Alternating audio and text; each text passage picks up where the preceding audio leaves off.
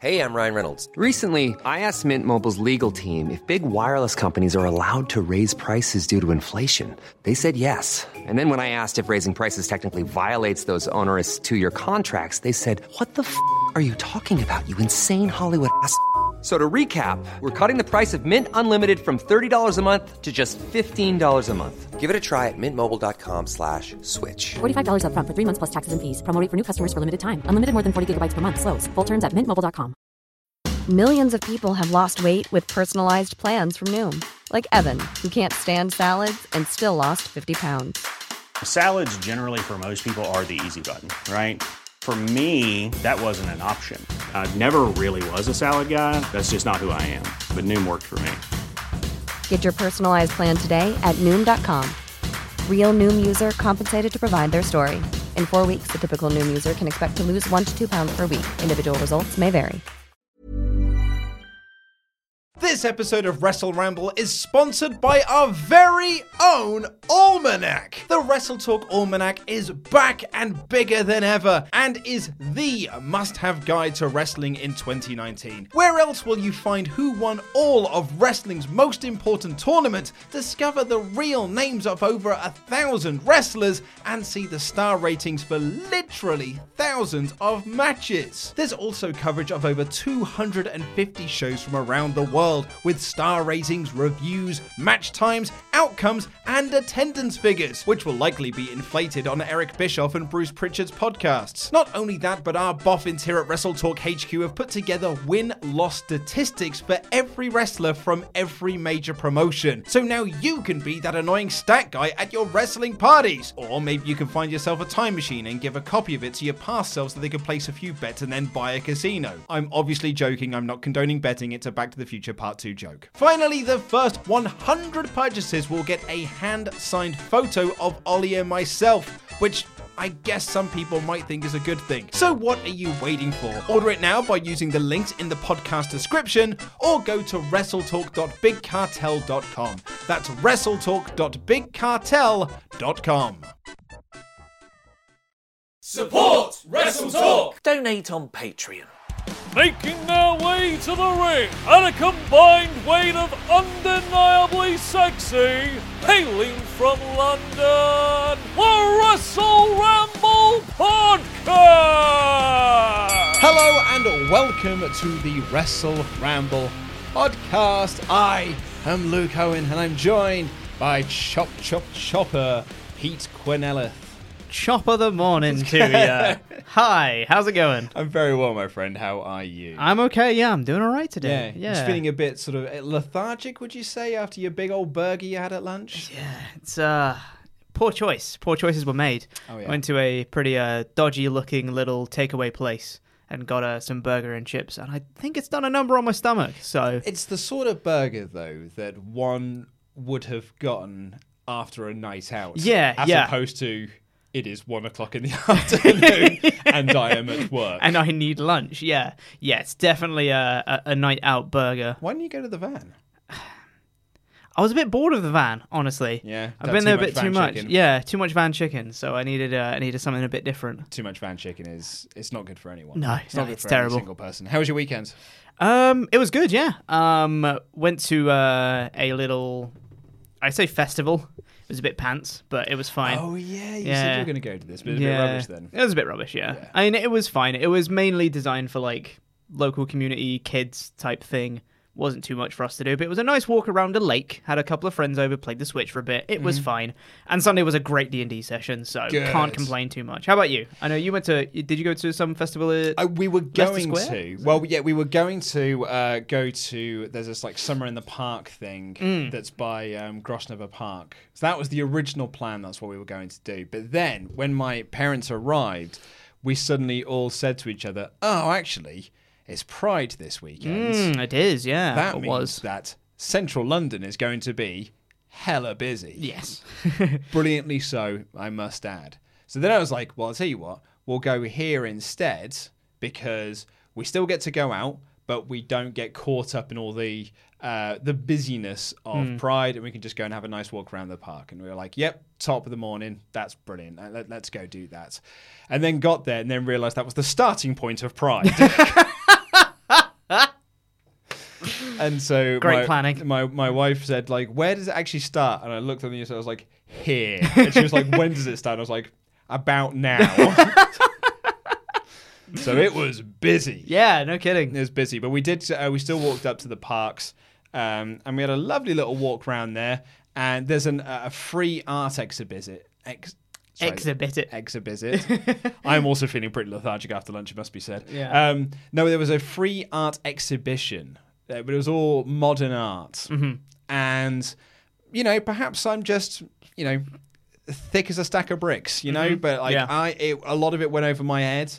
I don't think I was alone in that. My parents looked very, very confused. Yeah. My wife was very confused. Yeah. I saw people walking around looking at things, very confused. Yeah. And I'm like, a lot of this is pretty toss. Like, kudos to you for getting paid for it, mate. But I'd argue that this is pretty much rubbish. Yeah. With the exception of 2 bits that I did like, one of which was a Matchbox car that had been sort of blown up to real life scale. Oh, wow. Like it had come from Honey, I Blew Up the Kids. That was pretty wicked because it was really detailed and it had like scuff marks on it and everything. That I actually thought was very, very cool. And there was also a big giant face that was made out of car bonnets that I also thought was quite good. That's great. But then there were a few of them. In the end, we started playing a game, which is... because they were like little placards that kind of explained what they were. And so we thought, right, well, rather than look at the placard, we'll just walk up to the piece and we will interpret what we think it is and then see how close we are. Very good. Credit to her, my wife was easily the best person at this because none of us got anything else, like not even close. But I would also argue that some cases it was like the artist likes triangles. And this is a lot of triangles. Yeah. And I'm like, oh, come on, man. There's nothing here. I came up with a really good one. Yeah. There was a sort of globe that was shaped like, but it was like a thatch house now, like a thatch roof and stuff with a window, but it was a big sphere. And I'm like, it's basically like, it's the globe and it's all our own home. No, it's the bloke really liked the design of thatch cottages in England. Why is it a bloody sphere then? This is what it's like when I was studying like English in school. When all my English teachers were like, "Oh, you've got to think about what does they've put this punctuation here, which indicates this," and I was like, maybe they just wanted to put a comma there. Like you don't know. He's dead now. You can't ask him anymore. Maybe they just wanted to put a comma there. That's it. It infuriated me when I was doing English. A Commodore 64. Yeah. When we were studying like poetry and that, and it's like, oh, well, obviously the commas they've left out a comma on this line because it flows more into the next line. I'm like, no, it doesn't.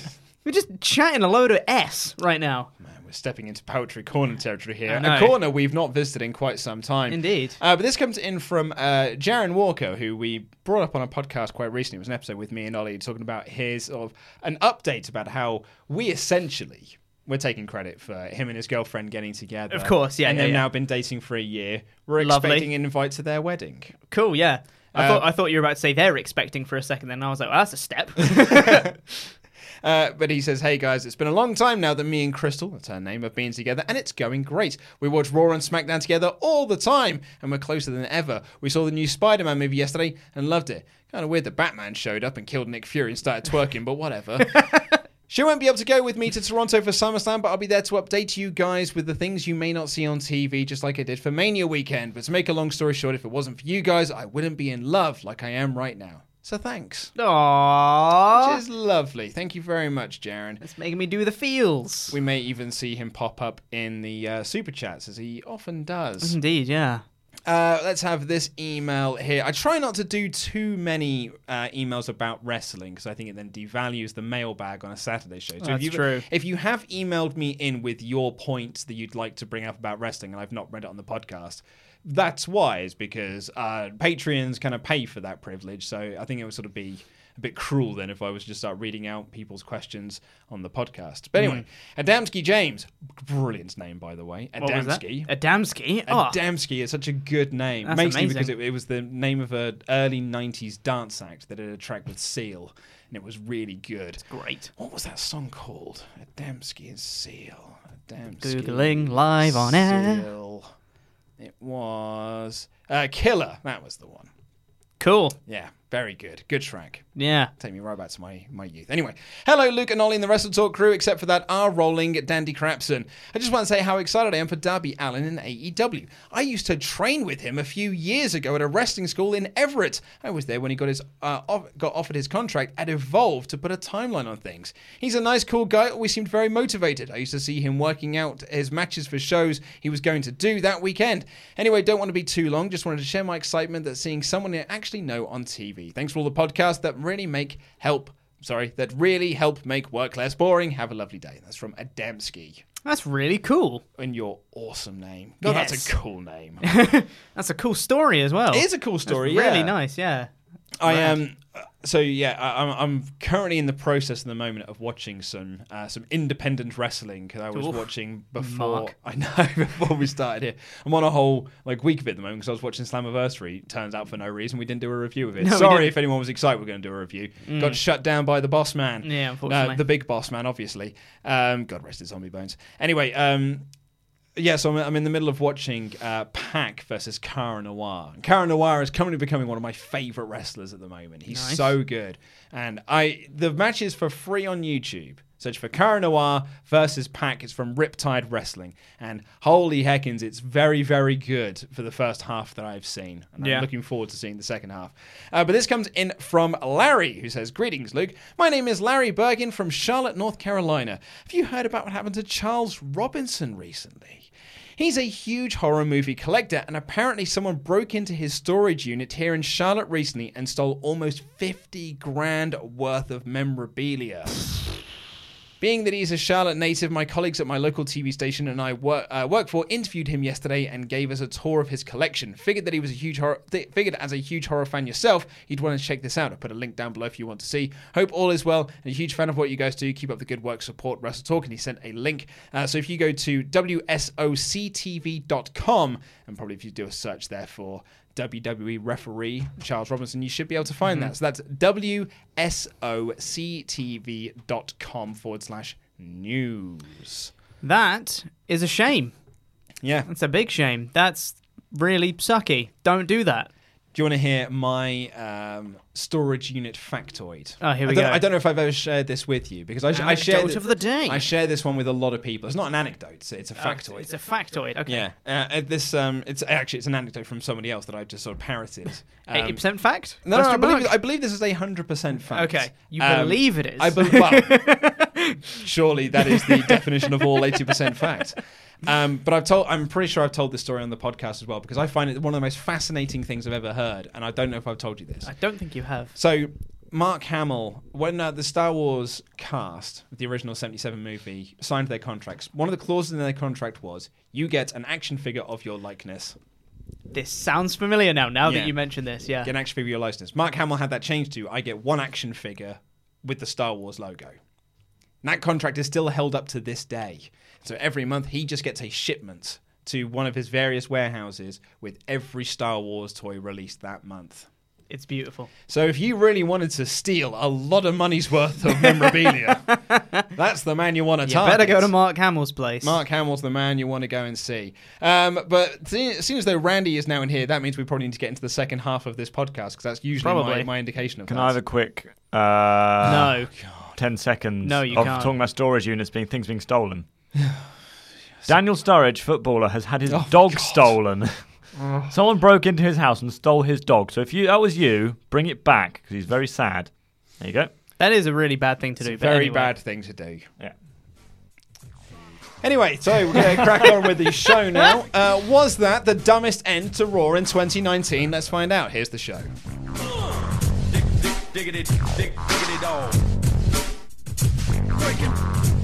And yeah, we're going to be talking about the ending of Raw. Now, a few people are going to say, you guys are too negative, you guys are too negative. Give it a chance, give it a chance. I want to point out now, this is going to be a fairly positive episode of Raw in terms of review. Yeah. I think the worst thing I could say about the show is it was forgettable. Yes, very much The majority of it was forgettable. But I do want to talk about this ending. Because, boy howdy was this dumb.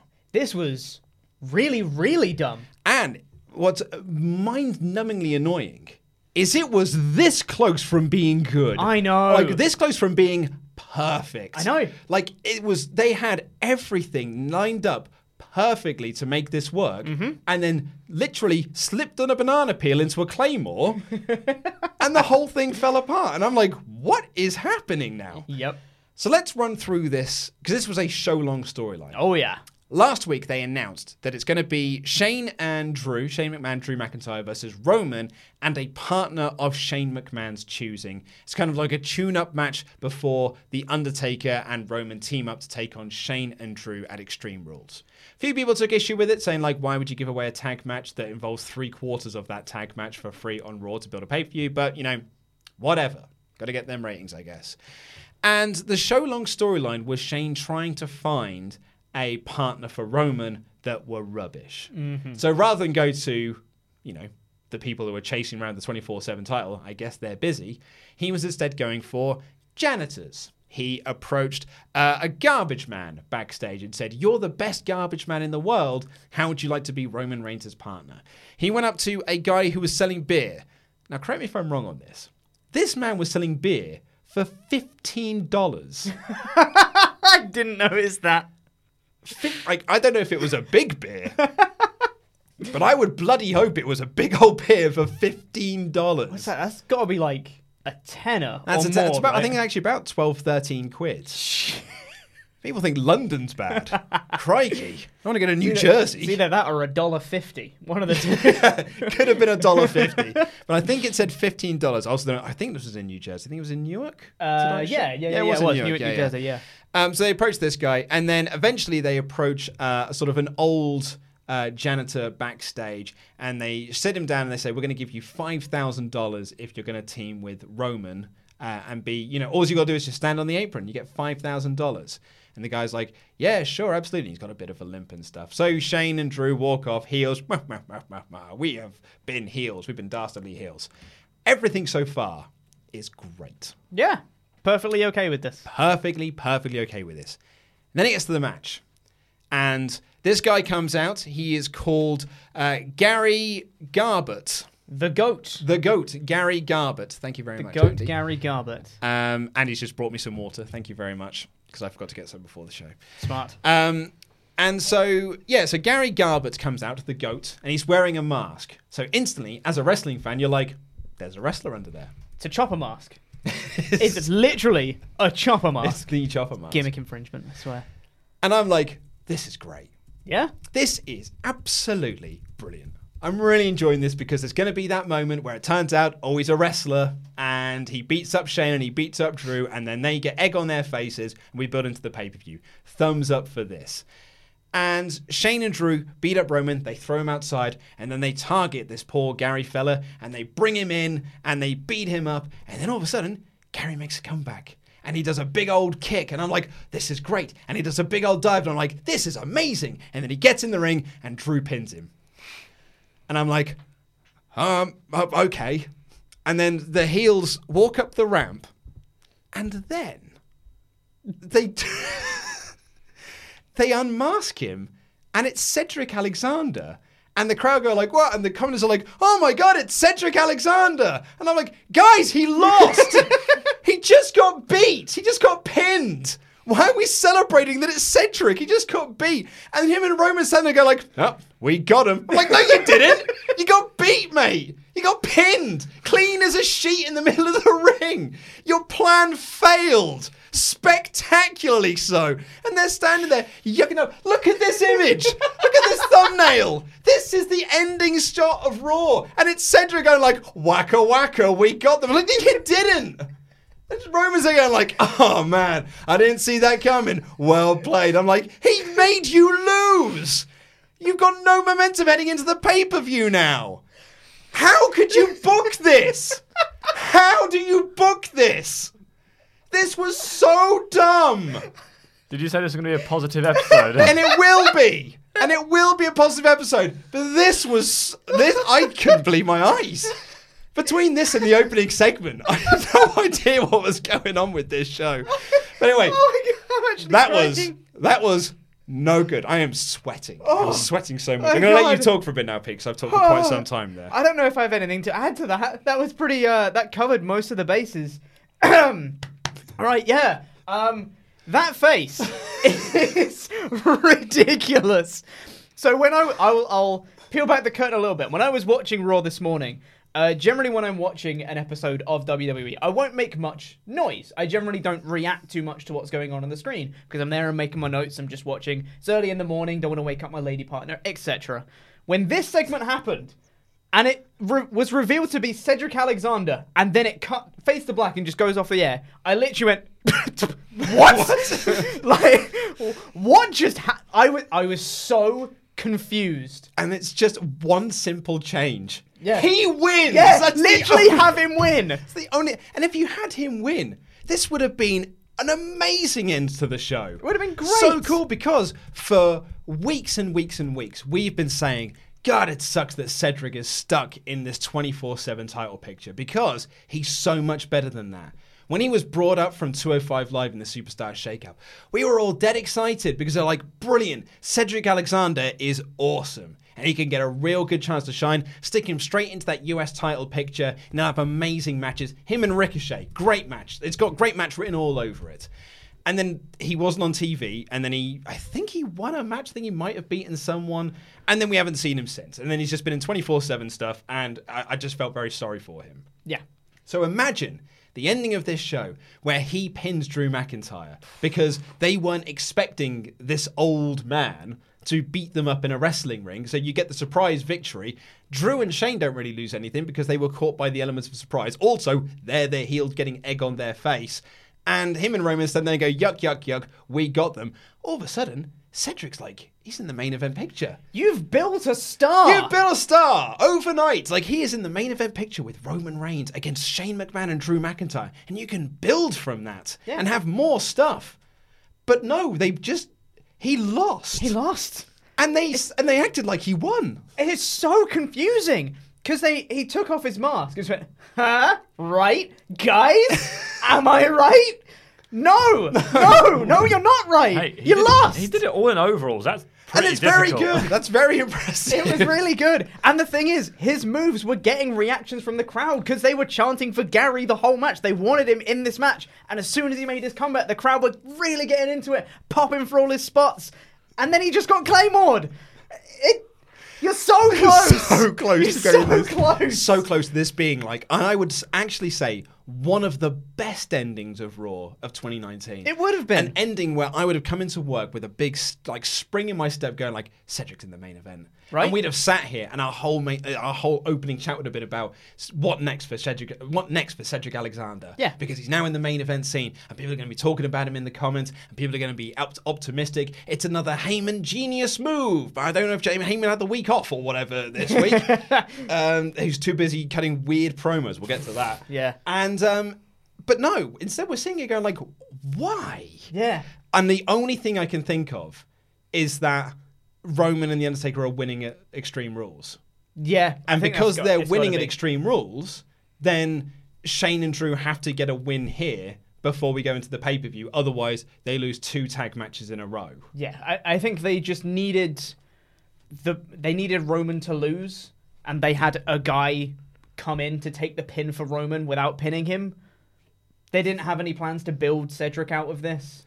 He's just a placeholder. But this makes me think they have got plans for I know, him. This makes me think they think this works. I don't know. I don't know what they're thinking. I can't justify any of it. So I can't tell you what they're thinking because I don't know. I don't know what they're going to do from here.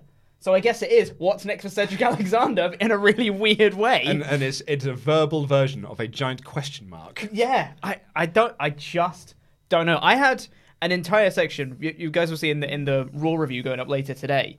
I had a giant section talking about this segment. And due to time constraints and my script was already too long, I had to take out that entire section. But all I just left it with was, huh? That was my summarization of the entire segment because I didn't have any words for it. It's so confusing. It was so bizarre. My only other rationalization of this is that they booked this angle and they booked Cedric to go in there, and just before it happened, or maybe partway through the show, Vince suddenly went, well, Cedric can't beat a big guy. Yeah. Because we saw that with Ricochet and Carl Anderson. Not Carl Anderson, even Luke Gallows in the show. Yeah. So maybe, and we've seen it from Vince. He said this with Finn Balor. Finn Balor can't have a convincing match with Brock Lesnar. He's too small. That's why we can't push him as a main eventer. Of course. So maybe it's just a case of they booked this, and then he was like, actually, no, hang on, you're tiny. You can't pin Drew McIntyre. He's big. And that's why we ended up with this. Either way, it was the dumbest ending of the year. It's so bizarre. I genuinely still don't know how to think about it. Because I know it's dumb, but like I'm not angry at it. No. It's not like, you idiots, why didn't... I'm just like... I don't know what to feel. I'm like numb to it now. I don't know. If I was angry, I would be like, why did you book this? But really, I'm more perplexed. Like, how did you book this? I'll do you one better. How did you do this? Yeah, how did you manage to book this? It's actually impressive when I think about it.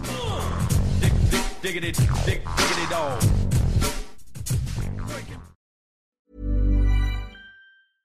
Hey, I'm Ryan Reynolds. At Mint Mobile, we like to do the opposite of what Big Wireless does. They charge you a lot, we charge you a little. So naturally, when they announced they'd be raising their prices due to inflation, we decided to deflate our prices due to not hating you. That's right. We're cutting the price of Mint Unlimited from $30 a month to just $15 a month. Give it a try at mintmobile.com/switch. $45 up front for 3 months plus taxes and fees. Promo rate for new customers for limited time. Unlimited more than 40 gigabytes per month. Slows full terms at mintmobile.com. Hey, it's Danny Pellegrino from Everything Iconic. Ready to upgrade your style game without blowing your budget? Check out Quince. They've got all the good stuff, shirts and polos, activewear, and fine leather goods, all at 50 to 80% less than other high-end brands. And the best part? They're all about safe, ethical, and responsible manufacturing.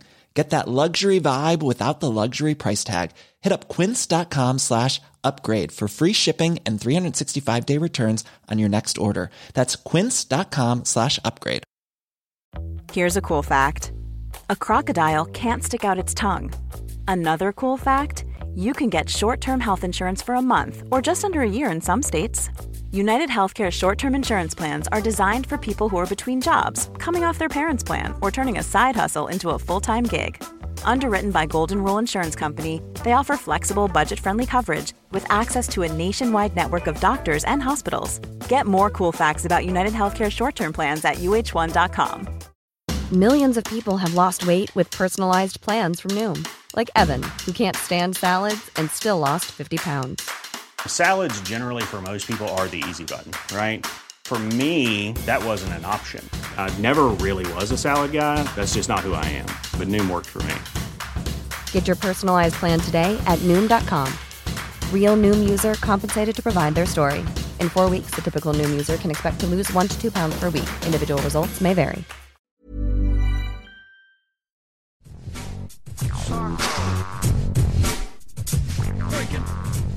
We are going to do some Patreon shoutouts. We're going to act as if things are normal here. And we're going to shout out our Patreon pledge hammers. If you want to become one of our Patreon pledge hammers at the $25 and above level, all you've got to do, send on over to patreon.com/WrestleTalk and get involved. And then you'll get your name shouted out on the Wrestle Ramble, like these fine folks. The monster among Patreons, Brian Strowman.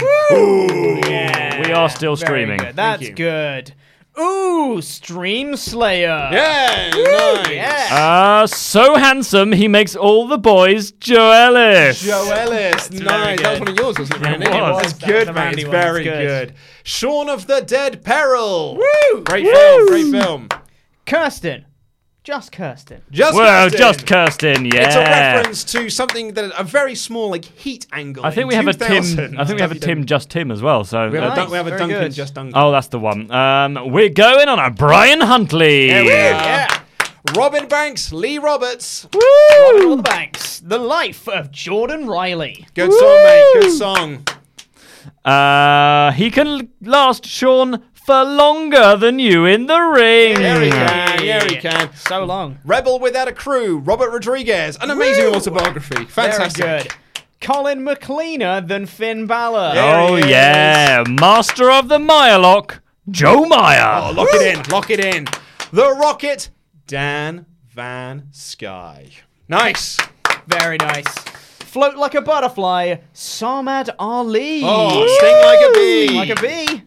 And lastly, let's have a drink, Christopher Travis Merriman. Hey, lovely stuff. So many Thank drinks. you so much to all of you wonderful, wonderful human beings. Diggity dog.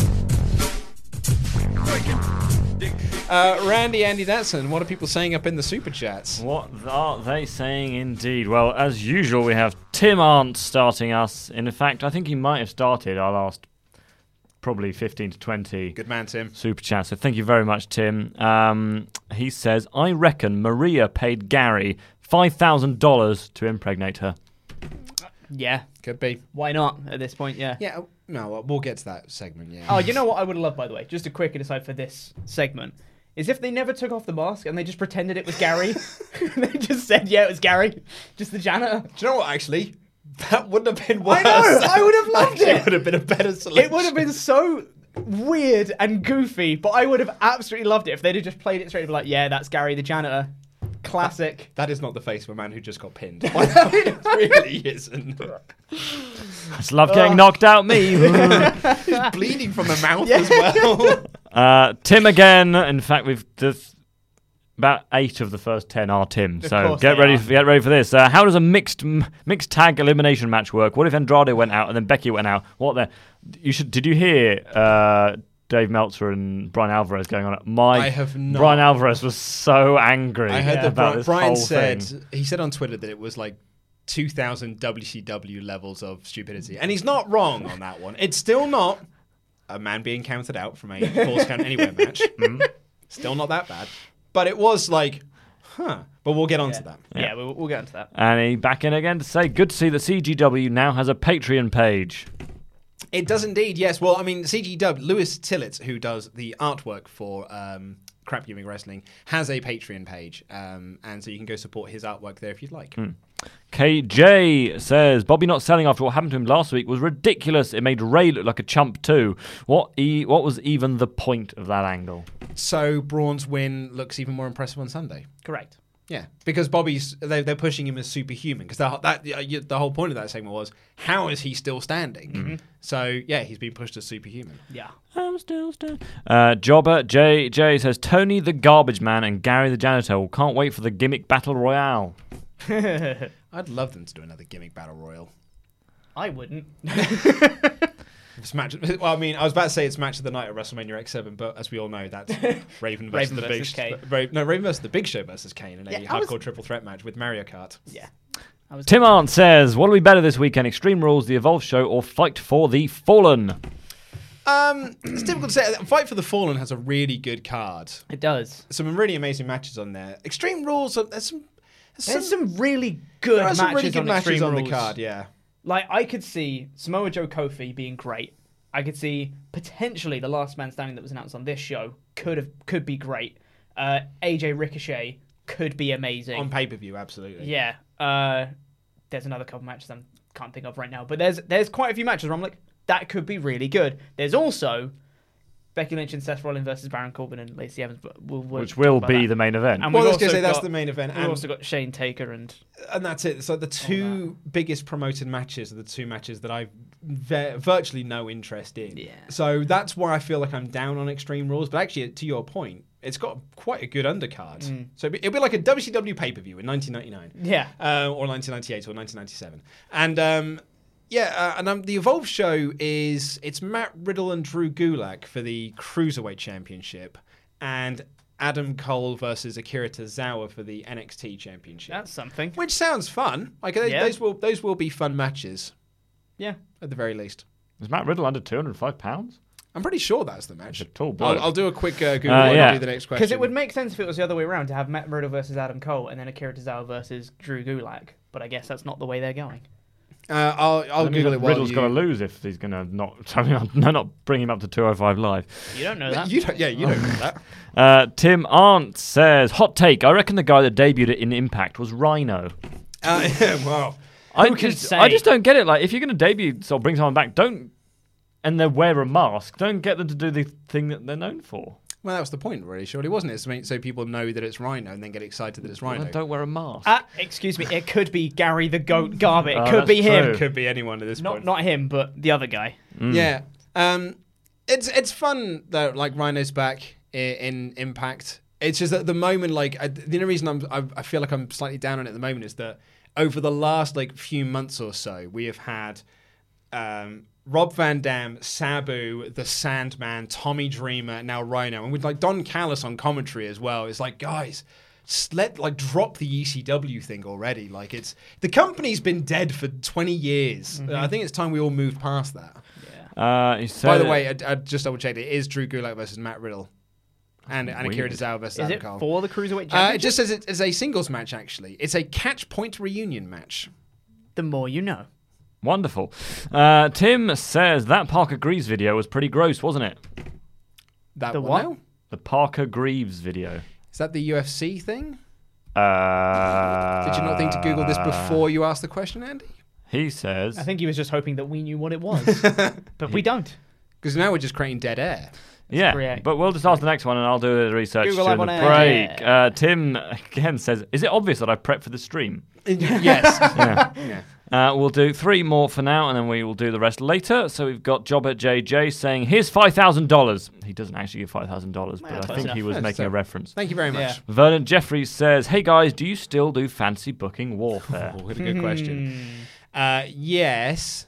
Sort of. Sort of. Essentially, the last topic we had, Ollie and I couldn't really think of much of a storyline to do, and we didn't want to just then like fob it off. So, and then schedules just got in the way. So we will eventually do it. It's just that, we'll eventually do it again. This is a bit of a question. Japanese name says, AJ Lee said she didn't quite equate the booking of her character as a reflection of self-worth. Do you feel WWE uses booking to mentally abuse wrestlers? Whoa. That is a question. I will end on that one. Whoa. No, I'm going to throw it to you first. There you go, Pete. You can tell I'm in charge this week.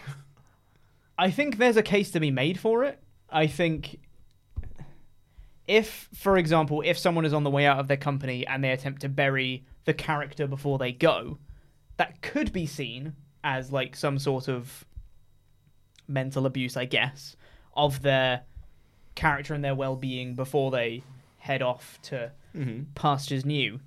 I don't think it's an active choice they'd make. They aren't doing it to mentally abuse someone, but that might be a byproduct of some of the other things they do. Yeah, in the same way, and I'm certainly not defending this because I think this practice is abhorrent, but companies that put people under sort of crunch time pressures are not done with the intent of mentally abusing their staff. It's just because they want things to be done within a certain time. But as you say, it's a byproduct of it. It's not the intent. Yes. At least I'd like to think it wasn't the intent. Yeah, ideally. Certain video game publishers, but yes. Well, that's another topic for another channel. Screenstalker, go subscribe to Screenstalker. Diggity dog. Right, let's cover through Raw then. As I said, like I didn't hate this show. Nor did I. I thought it was forgettable. Very much so. Is the word I would use for this. This didn't feel like a go-home show for a pay-per-view. No, not at all. Yeah, that was probably my biggest complaint about this show. Not that it was bad. It's that this is a go-home show for Extreme Rules. It should be better. Yes, absolutely. But we kick things off with Becky Lynch and Seth Rollins versus Andrade and Zelina, as I've written here, Vegas.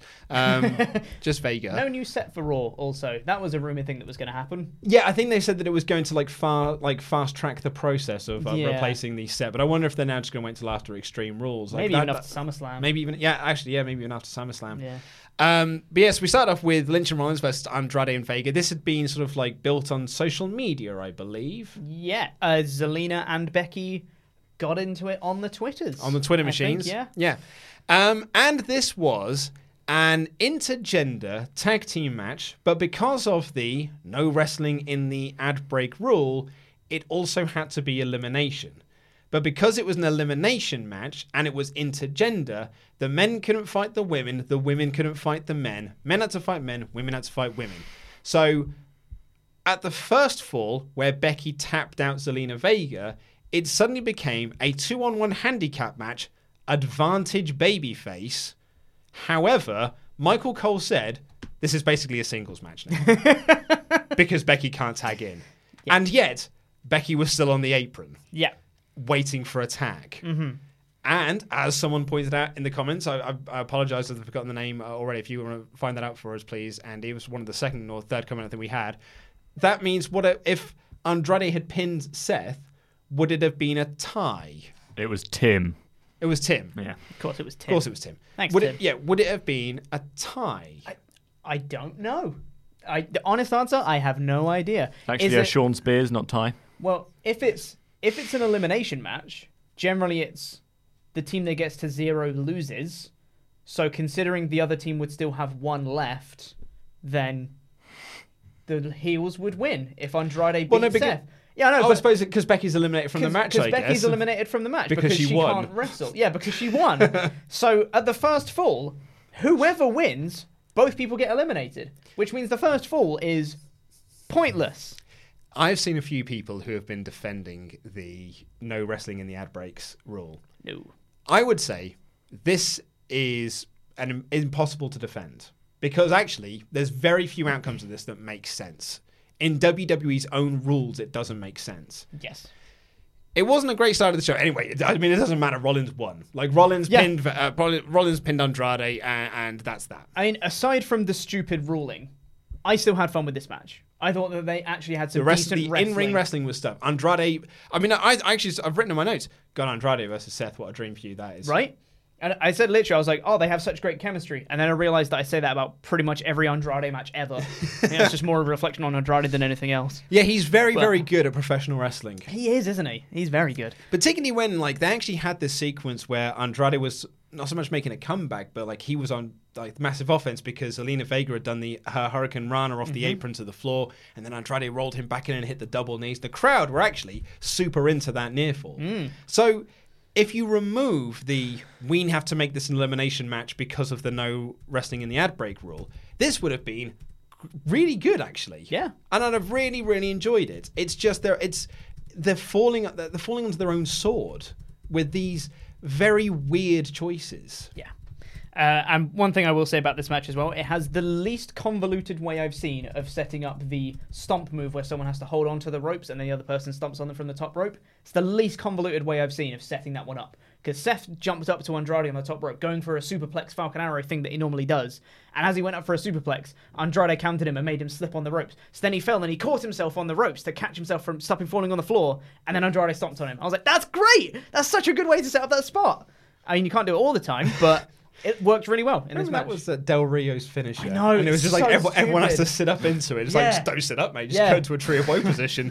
It's bad. And then as Rollins and Lynch were walking up the ramp, Baron Corbin and Lacey Evans attacked them and left them laying. And then Paul Heyman came out, and you had Michael Cole say, as we go into ad break, is Brock Lesnar here? No. Spoilers. No, he wasn't. No, he's not. We then had Corbin and Evans backstage where Corbin calls Seth and Becky's relationship he said that their relationship is in Corbin and Lacey's relationship is strictly personal and that love stinks. Yep, pretty much. Just saying, hey, their love is going to screw them over because we're great. Yeah. Or whatever it is. And that'll come back later on when Corey Graves did an interview backstage. Yeah, he did. Yeah. Heyman then cut an in-ring promo. Says that he knows a lot about Extreme, and he knows a lot about Extreme in Philadelphia because Extreme Rules has taken place in Philadelphia. And he says that Brock Lesnar is going to cash in on Sunday on either Kofi Kingston or Seth Rollins. But then says that he might be lying. Yeah. Only Brock knows the answer. Only Heyman knows the answer. Only Smarties knows the answer. What did you make of this? This was weird. Because, for starters, this wasn't a normal Heyman promo. He seemed really, tired in this promo. He didn't have the normal, fire and passion that he normally delivers his promos with. Seemed a bit like, I guess I have to say these words now. And he used his signature catchphrase, that's not a prediction, that's a spoiler. And then he said, I've not been lying about spoilers since before WrestleMania 30, when he first did it for the Brock Lesnar Undertaker match when he broke the streak. anytime he said, that's not a prediction, that's a spoiler, that has come true every single time. And then he said, so I've built up credibility for that phrase, so if there ever was a time to lie, it would be now. So he's not cashing in then. You're just saying that to make people buy the pay-per-view. And now you have an out because Heyman said that. So now you don't get backlash for it. Yeah, I'm not really weird. It's not how I would promote wrestling shows. Also, I mean, perhaps people can help us out with this in the chat. But did Heyman use the "that's not a prediction, that's a spoiler" line to build up Seth versus Brock at WrestleMania? Because in theory, I was going to say he must have done, right? Yeah. Because in theory, that was a lie because Seth won. Seth won. Do you know what that might be an out? I know I am purely Pritcharding this right now. If he said in the main event of WrestleMania, Brock Lesnar will beat Seth Rollins, and then they didn't do it in the main event, so then they have an out. I don't know if that's what he said. That's just an argument I could see them using. Maybe, but yeah, this is a cheap ploy to try and get people to buy Extreme Rules this weekend, or to get the WWE Network and watch Extreme Rules this weekend. I don't know if Lesnar's going to be there. To be honest, at this point, I'm kind of over it. I don't care, because they've driven this. Brock's going to cash in. Like, it felt like they were doing it every week after he won it, and then they've done it like for Super Showdown. And I'm kind of over it now. Yeah. So I'm pretty sure he's going to cash in at SummerSlam or before they go to Fox at the very least. So yeah, I'm kind of over. If he's at Extreme Rules, fine. If he's not, I don't really care. Yeah, I mean, I would much rather they just stop talking about it, so then maybe some people forget about it, and then he'll just show up, and that'd be a great moment. But absolutely, they recap Strowman and Lashley from last week, and announced that they're going to be having a last man standing match this coming Sunday, which, as you said, should be a lot of fun. It could be, from the looks of their Falls Count Anywhere match that they had on Raw last week. Could be a really fun match. I'm excited for it. And because of the gimmick and stuff, you can use like the smoke and mirrors and loot and plunder, and you don't have to end up with the match they had at Super Strong Down.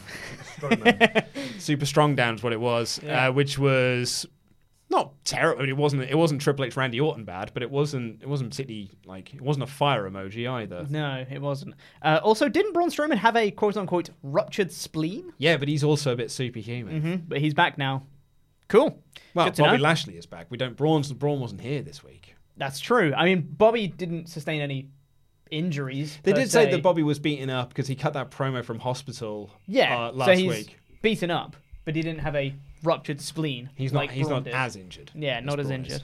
Then we got the Shane and Drew approaching a garbage man backstage. And then we got, guess what? It's a 2 out of 3 falls match. It's a 6-man tag. It's The Miz and the Usos versus Elias and Revival. I'll give you 3 guesses as to why this was a 2 out of 3 falls match. Mm-hmm. Okay. It's ad breaks. So, probably ad breaks, maybe. Just going out on a whim here. Might be ad breaks. Very much was ad breaks. Although I did like Miz coming out wearing a t-shirt with his dad's face on it. It's great. Yeah, very good. Always appreciate that. Revival, despite being tag team champions, still aren't getting an entrance. No, and they also had Miz come out first, then the heels, and then the Usos. Yes. Hate that. Because of ad breaks. Stop it. Because of ad breaks. I know. And to be honest, like that, I think it's fine. It's, you know. It's a nitpick. Don't get me wrong. It's a massive nitpick. Yeah. But don't do that. The Usos cut a promo on the Revival before the match, and then they just had a match. But if like these matches feel clunky now because of this sort of this pointless 2 out of 3 falls mechanic that these matches sort of have to have now. Yeah, it's very difficult to get into drama of pinfalls and submissions when you know it's only being done for the purposes of ad breaks. Yeah. And actually, all we're doing is we're just pinning people multiple times now per month. Everyone's just getting pinned. So actually, everyone just looks a bit rubbish. Mm-hmm. And I will say the very small silver lining about this whole ad break situation is that I'm now more looking forward to pay-per-view matches than I was before. Before the ad break thing was introduced, I was like, I get to see AJ Ricochet on pay-per-view, but they'll probably screw it up. Now, I've seen the various ways of diverting ad breaks on Raw. An AJ Ricochet match on pay-per-view with no ad breaks, I'm like, Cool. Hopefully that'll be really, really good. I'm more excited for pay-per-view matches without ad breaks now. Well, we always had pay-per-view matches without ad breaks. Yeah, but I'm saying it's made me notice it even more. So by making the regular weekly TV product worse, I am now looking forward to pay-per-views more, which is a terrible, terrible way to go about it. And also, you have to deliver on the pay-per-view matches being good. Otherwise, then I'll just stop caring about everything. But small silver lining. Absolutely. So speaking of silver linings, I very much enjoyed this throughout the show. We've got a recap of Drake Maverick winning the 24/7 title last week and his social media escapades that they had on their honeymoon in Orlando, which is where they live, which his wife brilliantly pointed out. Has she been named on TV? Not on TV, she hasn't, no. Because they just keep calling her Drake's wife. Yeah, which is a bit mean. But yeah, so like every time they're posing, he keeps putting the title up in front of her face. It's really, really good funny. stuff. Yeah, it's great really stuff from funny. Maverick. And then he was like, we're going to go to the next part of our honeymoon. And she's like, is it Paris? Is it this? Is it that? He goes, nah, we're going to New York, New Jersey for Monday Night Raw. And it's great. And then they're backstage at Raw, and he's like playing hideout in a crate, and she's on watch. And he says that he just wants to show her what a great champion he is. And then later, he can show what a great husband he is. Ayo. And she even agrees to consummate the marriage later. You see his tweet about this? No. He tweeted out, I think it might have just been shortly before we went on air, but he tweeted out saying, like, still haven't consummated the marriage, very busy from all the running, or very tired from all the running around. Good stuff. I like Drake Maverick a lot. He put so much into this gimmick. He into really 24/7 does. stuff. He's amazing. And actually, shout out to Drake Maverick, because not only through this admittedly rubbish title, sorry Jobber JJ, it is a pointless title. It is.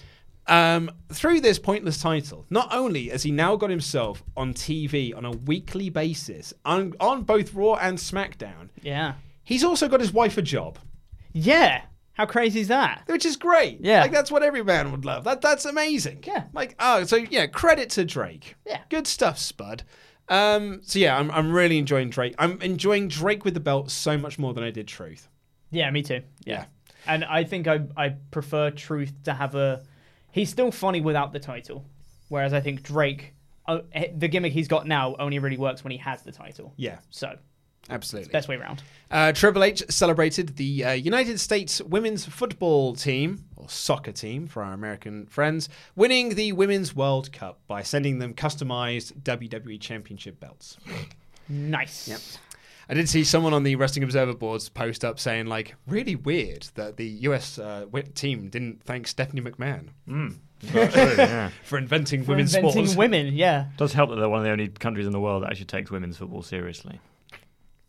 That was Football Corner with Randy Andy Datson. Yeah. If you're wondering what the more boring part of this show is. Then we got Drew and Shane, who approached a beer vendor who, again, seemed to be selling beer for $15 a pint. It's nuts. Could have been 2 pints. When I've been to gigs before, I remember when I went to see Rob Zombie and Marilyn Manson at the O2. And they have the people that walk around with the beer kegs on their back and they fill them up for you. Yeah. And I thought this is quite genius, really, because cheekily, they charge you £4.80 for a pint. And you think like, oh, it's 20p cheaper than, a fiver. But if you buy two of them, you just hand them over 10 quid, and you're like, nah, don't worry about the change. Mm-hmm. So actually, they do get to charge you £5 for it. Yeah. Smart thinking. Then we got Rey Mysterio's big return to Raw after being out of action for a handful of weeks, I guess. He said 6 in his promo. Yeah? So. Has it been 6 weeks? Supposedly, right? Yeah. And he was laying out an open challenge from the back, and I thought maybe this could be Rey's new gimmick because he hasn't got a feud at the moment. Maybe he could just bring up guys from NXT and have good matches with them, or undercard guys and just give them a good showing because he's Rey Mysterio and he's likely to have a good match with anyone. Yeah. And that's a way to kind of put over new talents. But actually, instead, this was a way to push the Bobby Lashley, Braun Strowman storyline, which I'm actually perfectly fine with. I thought this was really good. Seriously, that last segment from last week with Bobby and Braun has elevated Bobby's stock so much that I did not mind him coming out to answer this open challenge at all. Took 1 week to rehab his character. Yeah. Because he was like, all the stuff before Super Showdown was pretty naff. And then like the arm wrestling and the tug of experience was pretty bad. But all of a sudden now, he just feels like this dominant badass.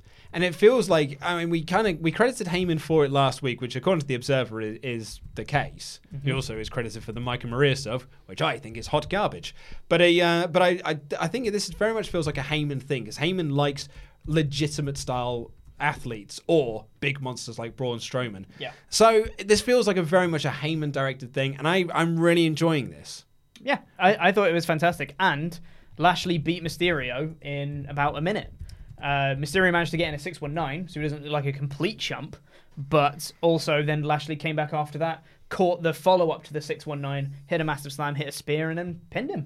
Absolutely, cool. yeah. And then he drags him up onto the stage, and he's going to toss him through the stage, just like Braun had tossed him through the stage, or pushed him through the stage last week, and instead just throws him onto a bunch of refs. And it says the last week he was the only man standing, and he'll be the last man... the last man standing on Sunday. That was disgusting. I do apologise. He'll be the last man standing on Sunday. Yeah, I think he botched his line slightly, but he recovered. It was fine. It's all right. Just burp through it. That's the way I go. But yeah, no, I really liked Bobby here, and I thought Ray did a good job in putting him over. For sure. The other downside to the no wrestling and an ad break thing is that I knew this match was going to go short. Yeah. Because it wasn't a 2 out of 3 falls match or an elimination match. Do you want to know what the longest match was on the card? Please tell me. Surely it's the 6-man, right? Yeah, of course. Okay, the longest fall on the show. Longest opportunity On the show was apparently, roughly, I briefly checked the Observer earlier today, it's about 4 minutes. So it's the Bayley-Sarah Logan match? Yeah. Yeah. Because that went like 4 minutes 30. 4 minutes 32, yeah. I think that was the longest fall on the card. But there was a lot of wrestling on this show. There's so much wrestling. It felt like it was just like there were matches starting left, right, and centre, which is good because it really does keep the pace up. And actually, shorter matches aren't always the worst thing. Like Attitude Era Raws, matches barely went 90 seconds because it was all about what angle can we do next? Yeah. And this, that, and the other. They'll probably still have an ad break in the middle of it as well. Of course. So I don't mind it as much. Longer matches are obviously always great, but things like this, I think it works really well for a character like Bobby Lashley. Oh yeah, for sure. For certain squash matches and certain angles, it's completely fine. I just don't think it works for every match on every card. No. Because then it gets a bit repetitive. And then we got the club walking backstage, the newly reformed club, which reportedly is the reason why Gallows and Anderson re-signed. That and some very, very tasty pay checks as well. Apparently they got a massive, massive pay increase. Does not surprise me. Yeah, and so now they're back together. So now that they've re-signed, I can't wait for them to split this group up. Seriously, I'm expecting them to last maybe to SummerSlam, and that's it. The most WWE thing did. Yeah. We got you stuck now. We've got you signed. We've done an angle at SummerSlam where you lost decisively, and now you can go your separate ways. But Mean Charlie Caruso wanted an explanation from AJ Styles, and he essentially turned the tables on Mean Charlie and was like, no, you're dumb.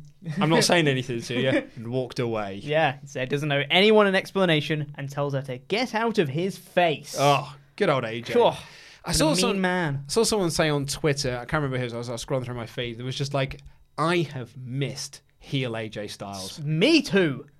This is amazing. Like, Isn't it just? This feels like a huge breath of fresh air into him. Yeah. Because, like, do you know what? I don't think his WWE Championship run last year was that good. No, it wasn't, unfortunately. And I don't think that's AJ's fault. I think he was given a lot of lackluster feuds. Lackluster feuds that went on for too long. He was feuding with Samoa Joe for about half a year. It just went on for too long. Same with Shinsuke Nakamura. Those should have been, like, really hot feuds. But they actually felt, by the end of it, really, really pants. Yeah. And so I think that this is a real big breath of fresh air for him. He's now mixing up with Ricochet. They're going to have a great match this coming Sunday. So I'm really looking forward to it. I'm really happy to see heel AJ. He's got a bit of a swagger about him. It's a lot of fun. I think the thing I like most about heel AJ is that he seems more explosive with his movements. Seems more like fired up and more like intense with all his movements. And it looks so good because he can pull that off amazingly because he's very fast and agile,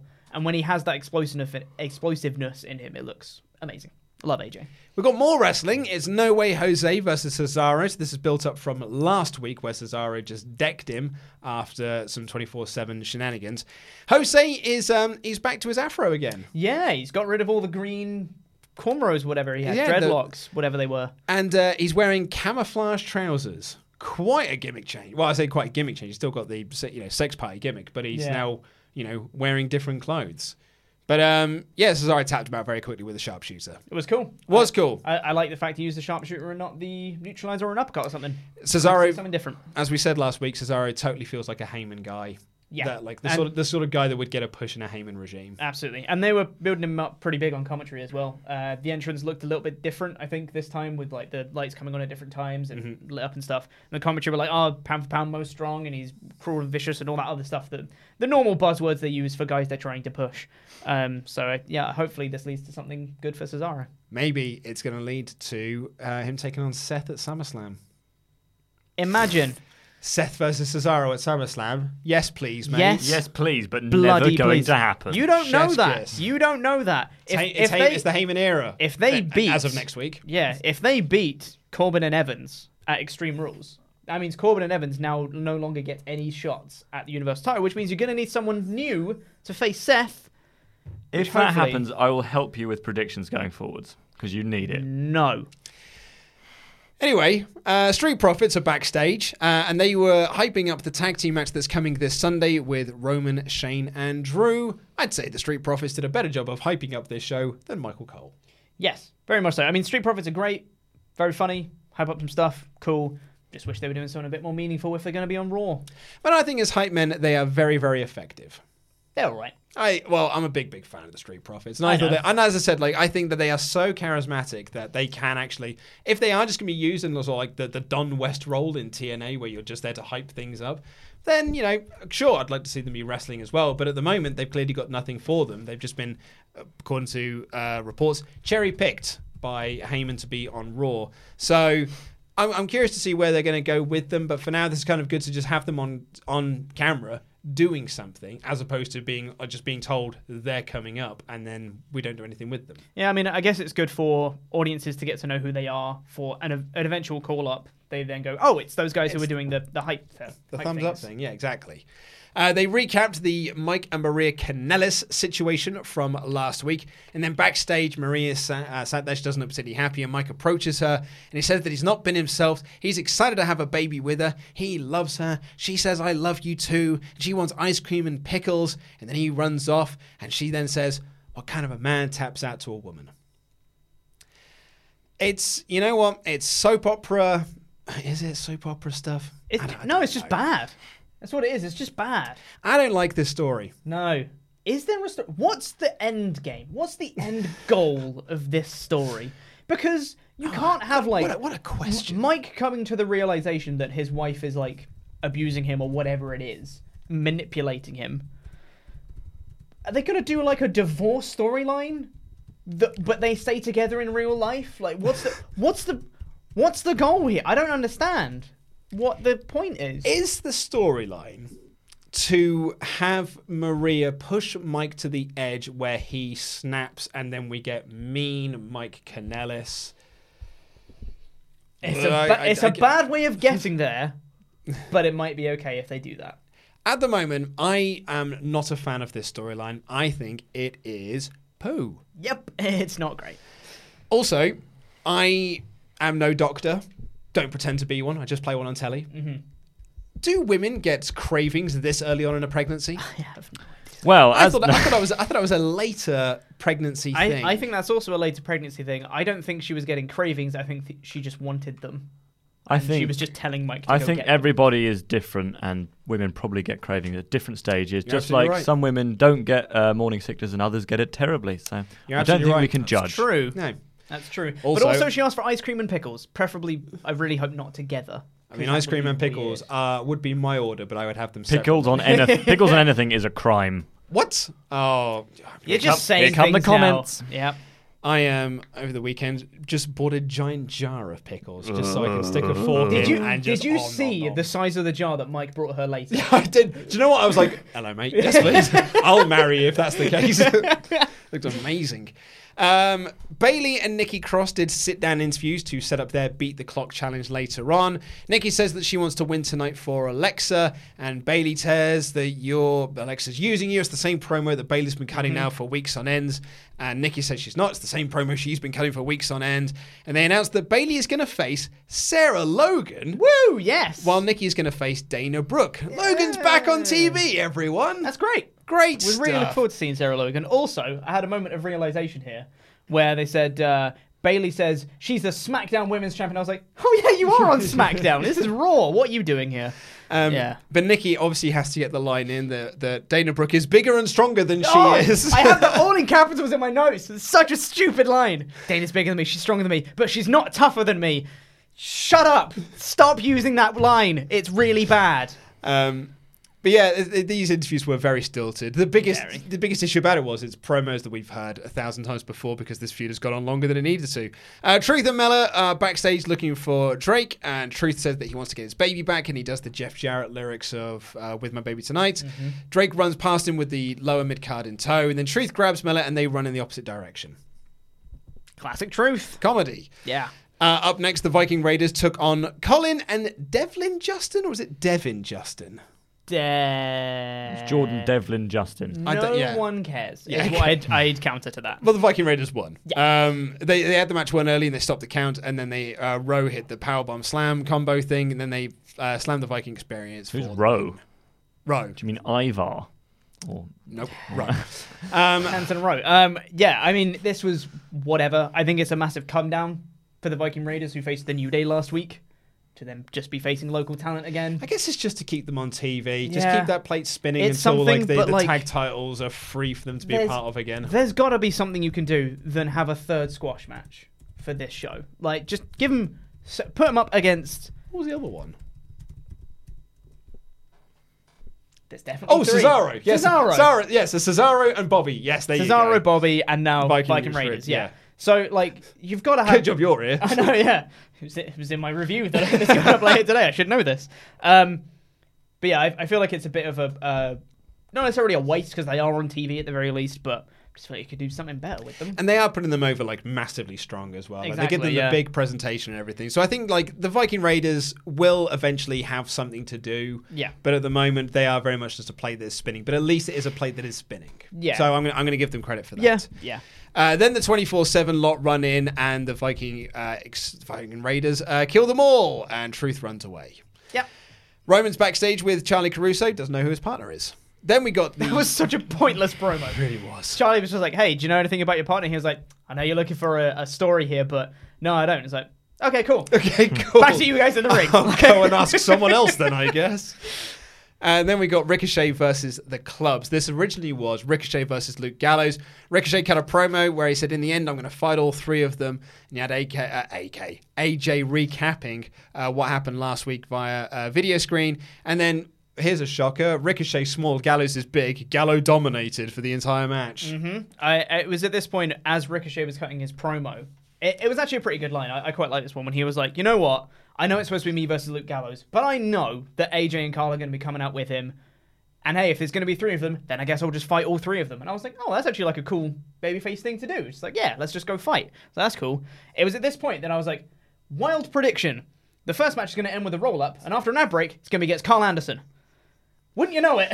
Yep. It's exactly what happened. Absolutely, it was, yeah. So Ricochet got a roll-up win over Luke Gallows, and then AJ said that Rick wants to take on all three of them, and he sets up Rick versus Anderson for after the ad break. This match was more evenly matched because they're both the same size, and you had AJ tripping Ricochet on the outside, and then Ricochet making a big comeback onto all three of them, dives onto Gallows and moonsault onto AJ, and went to hit, and then hit the 630 on Anderson for the win. Mm-hmm. Ricochet looked great coming out of this. It was so good, yeah. There's so many tiny little things in this match that I love that makes me love guys like Styles and Ricochet. It's all the little details that make me love them in the ring. Like when AJ was trying to do a distraction and he tried to pull on Ricochet's leg, most times you see a distraction, it's like someone just going, yeah, and then they like tap their leg and they go, whoa, what are you doing? This one, AJ grabbed his leg and like yanked it so it was almost coming out the ring entirely. Then Ricochet was like, had to like forcefully get it back and it was like, whoa, what the hell? That was great. It's such a tiny little detail, but it makes so much difference. Because then you buy in to Ricochet like having to struggle his way out of AJ's grip. And then poor old Ricochet got absolutely killed by the Club, got beaten up by Styles and the Good Brothers, and then they set up for the middle rope Styles clash, but AJ just threw him off and he said, do you know what? I don't want you to have any excuses when I beat you on Sunday, which is a great line. Such a good line. Such a good line. Loved it. And then with the little caveat, as long as you stay down. Yeah. But Just stay down. Ricochet's a superhero. He's a superhero to the WWE universe. So we get back up onto a suite. The Good Brothers like, this guy's just got back up. So they go back in there and they hold him up while AJ lays him out with a phenomenal forearm. I thought this segment was ace. It was great. Thought this was wicked. Aside from, the forced whole ad break situation, this is pretty much perfect. Yeah, absolutely, yeah. And actually, I'd argue that you could have done this exact same thing even with the wrestling in the ad break, because you'd have had the ad break just to break up the two matches. This felt like this whole segment would have come as a package 5 weeks ago before this stupid rule came into play. Yeah, so I'm a fan. I think I would have rather he just faced one of them instead of both. I think. I like the both. You like both? Yeah. I thought it was good. Then we got a hype for the Evolve show that is happening this Saturday. That's going head to head on with Fighter Fest. So I can't imagine why that's on the network. Fight for the Fallen. What did I say? Fighter Fest. I say that all the time. Close enough. Yeah. Because they both start with fight. Yeah. So yeah, no, God, can't imagine why this is on the WWE network. Who can say? But they didn't actually run down the card. They just said that the future stars of WWE are going to be there, and they had like a sort of hype video package for it as well. And I was like, isn't that what NXT is? And this is what you brand NXT is like. Yeah. This is what the future WWE main roster looks like. But so it's Evolve NXT too now. This is the future of the future event of the WWE, because Evolve was the future of NXT, and the NXT is the future of WWE. So this is one step even further back. I'm fascinated to read next week's Observer and see where it comes in like the top 10 rankings of the most watched things on the network. I'll be so curious to know. Because no doubt they'll probably plug it again tomorrow on SmackDown as well. So you think there's a decent bit of hype for it, but it's also Fight for the Fallen. And I'd say as well, I'm not sure I would say this is a decent bit of hype, because all they said was the show is happening. With there was a video package there, but like there was no rundown of the card, no like this is what you can expect from the show. It just said this show is happening, and you get it for free if you subscribe to the network, and also you'll get Extreme Rules on Sunday. Okay, I'll retcon what I said about a decent bit of hype. I meant they're promoting it on their two biggest shows, is what I meant. There it is, yeah. Drake celebrates with his wife about still being the champ, and she was sat in a box with Truth inside it, and Truth said, "That's my baby." I like this. Mella was also hiding in a crate. In a different crate. That really made me laugh. Yeah. And then they chased after Drake, and I believe that was the last we saw of them. It was, yeah. Truth piggybacked the referee as well, which I found was a nice little touch. Yeah. And then they ran off after them, and that was it. WWE are up for some ESPYs. They still haven't happened yet. When do they happen? I don't Randy, know. can you find out when do they happen? Yeah. Thanks, mate. Shane and Drew speak to the janitor, which we talked about earlier, and then we got the Beat the Clock segment to build the SmackDown Women's Championship match. First up was Bayley versus Sarah Logan. This is Logan's first match on TV since WrestleMania. Since WrestleMania 35, yeah. Yeah. And also the ESPYs are on Thursday. Cool. At least we won't have to hear about the next. Well, I suppose we'll find out who the winner is, I guess. Anyway, so yeah, this is a Beat the Clock challenge. Logan's still coming out to the Riot Squad music. Really annoyed me. Well, I guess that her and Ruby Riot are still a tag team. It's just that Ruby's injured, right? And technically, wildcard rule is now no longer a thing, so Liv Morgan is still with them. They're still together, even though they're not together. She's the first member of the Riot Squad to get on TV, right? Since Mania. Yeah. And I was thinking about this. Remember, like that WrestleMania Women's Battle Royal when the final three was Asuka, Sonya Deville, and Sarah Logan. Yeah. And I was like, this is great. This is awesome. And then Carmella won. And then Carmella won. Yeah. But yeah, and Logan, she took over with this pop-up headbutt. But the crowd went into this tour. Loud, brief, but loud CM Punk chants. Yeah. Yeah. I also think that Sarah Logan seems in better shape than she did at WrestleMania as well. She looked really, really good here as well. She's awesome. Great, yeah. Big fan of Sarah Logan. But she lost to Bayley, who won at 4 minutes and 32 seconds. And won with a sunset bomb in the corner. Yeah. Which was a bit weird. Well, it's better than a Bayley to belly.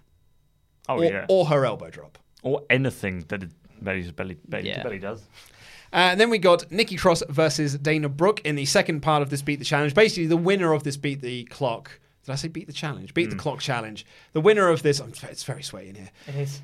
The winner of the Beat the Clock gets to pick the stipulation for Alexa versus Bayley at Extreme Rules. I don't know what the match is. Anyway, Nikki hit the next. Oh my god. Tell you what, I'll take this one. Thank you. Okay. So tired. start off. Okay, so Nikki Cross won with the neck breaker, comfortably. There was like a minute and a half left on the clock. I think she had 2 minutes to spare. It was really not close at all. I was very confused by this match because as soon as the bell rings, Dana gets out of the ring and just walks around the outside. Very heel tactic for that. A little bit, yeah. Very heel tactic. So Dana's heel. Is Nikki the face? Very confused. But I think Nikki's supposed to be a face, right? Sort of, right? But then Dana's also definitely a face from her recent things that she's done. That's only on YouTube. That's a different continuity. You got me there. But then... And then Dana goes to the outside, runs around the ring, and then she goes up to Bayley, and Bayley's like, hey, you're doing a great thing. Go, Dana. I'm like, are you a heel? Who's the heel? Is Nikki the... I'm so confused. Who's heel and who's face? Yeah, who's heel and who's face? I don't understand. And then afterwards, Nikki wins the match with the neck breaker with plenty of time to spare. She's asked Bayley to get in the ring because she's got something to say and she'll say it to her face. And she makes the match a 2-on-1 handicap match for the SmackDown Women's Championship. Like a heel. And then Bayley beats her up. But I think Bayley had every... I thought this was actually a good babyface moment for Bayley because Nikki Cross was saying, like, you don't have any friends. You don't know what the meaning of true friendship is. You've chased all your friendships away. You need a friend of your own. And Bayley was just like... Because obviously Bayley knew what Nikki was referring to and attacked her, and Nikki knew what she was doing to try and wind her up. And Bayley responded in kind. I thought it was actually a bit of a babyface moment for Bayley, and she hit with the Bayley's belly and her elbow drop. To stand tall at the end.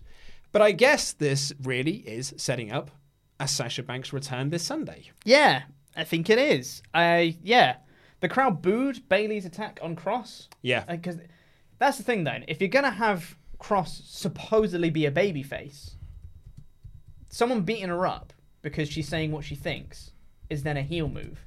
Even if it looks like a babyface thing. But if this was Becky Lynch, we wouldn't have said that Becky was acting like a heel in this scenario. We would have said she was acting like a badass. Well, I think they're two different things, though, because Bayley's character isn't to be a badass. Bayley's the cute and innocent and happy-go-lucky and smiley one. True. And I also didn't like the fact that Bayley was constantly just, like, laughing and smiling and not taking Nikki seriously at all. When Nikki was like, right, you get in this ring, I've got something to say to your face, and I'm going to say it to you right now. And Bayley was like, okay, sure, whatever. It's like, that's like a classic John Cena thing. When he doesn't take his opponent seriously and then they get less, they don't get pushed as much, they don't feel as big time because they're not a threat to John. That's the vibe I got from Bayley, just like, yeah, sure, whatever. In fairness, this is a terrible storyline. Oh, it's awful. Yeah, it's not great. This is a terribly inconsistently told story. Yeah, it's terrible. So everything you said is completely right. Yeah, I guess it's open to interpretation. Artist view, right? I guess so. But yes, this might be setting up a return for Sasha Banks because Nikki was very much hammering home the point of, you don't have friends. Go find your friend. Friends. Yeah. So, yeah. PW Insider are reporting that Banks is being locally advertised for the July 22nd Raw in, I believe, Tampa. And they released a SummerSlam poster locally in Toronto yesterday, which features Sasha Banks on the poster. Indeed. And it was like Banks, Becky, and Charlotte were the only women on the poster as well. So that's like a prominent role, like a prominent place for her as well. Banks, Becky, and Charlotte? Yeah. No Bayley then, the SmackDown Women's Champion. Of course not.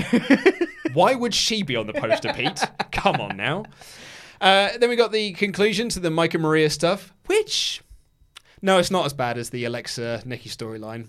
Because at least we haven't seen this one for a while. That's true. It is still bad, though. It's a close second. Pretty bad. She was backstage with her flowers. Mike walks up with the ice cream and pickles. She wants to know, she's asked, would you impregnate me again if I wasn't pregnant now? Mike says, yeah, of course I would. And Maria says, you'll never impregnate me again. I'm not even sure if the baby is yours. And then screamed, look what you've done to me. Are we doing a storyline where the baby isn't? Jason Jordan's. I don't know. It's a bad story. It's not good. Bad story. Then we got the recap of Corbin and Evans attacking Becky and Seth earlier in the night, and it's just Cole and Renee at the announcer table, like just focused on them. And you're like, that's weird.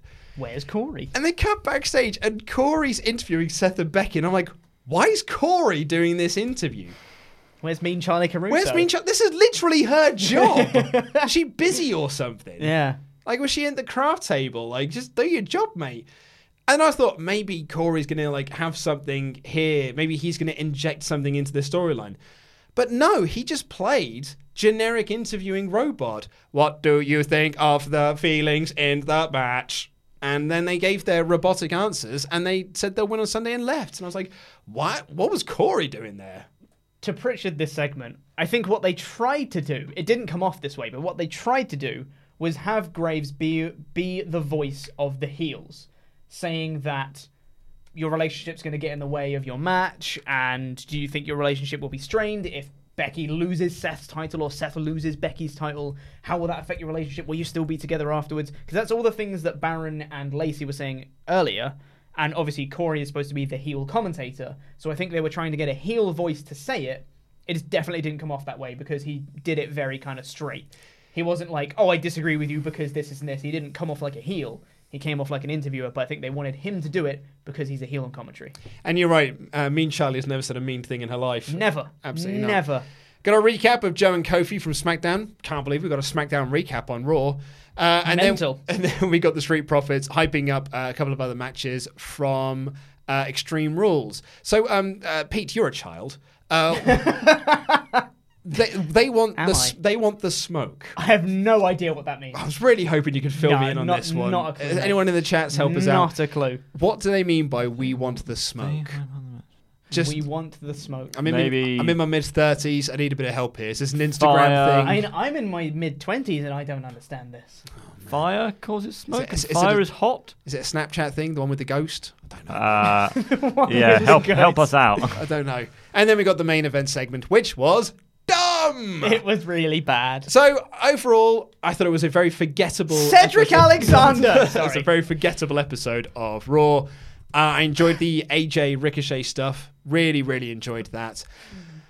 But the opening segment wasn't very good because it's just full of logic holes of their own doing. And I thought the main event segment was extremely dumb. Yeah. So I don't know. I thought there were some fun things peppered throughout the show, but the things that took up the most time in the most segments throughout the night and the big stories, they're the worst ones on the show. And for that, it makes the whole show feel poor because the only good bits are the little segments. No, I would agree with you there. And I think you said you were actually more positive about this show than a lot of people online were. Looking at the reviews from like Cage Side Seats and everyone else, I think you were probably way more positive about the show than I was. There was very few things on this that made me angry or like made me sort of throw my hair up and made me get angry apart from this sort of like end segment here. I mean, even then I was just more perplexed. Yeah. But like, I think I was just so ambivalent to it.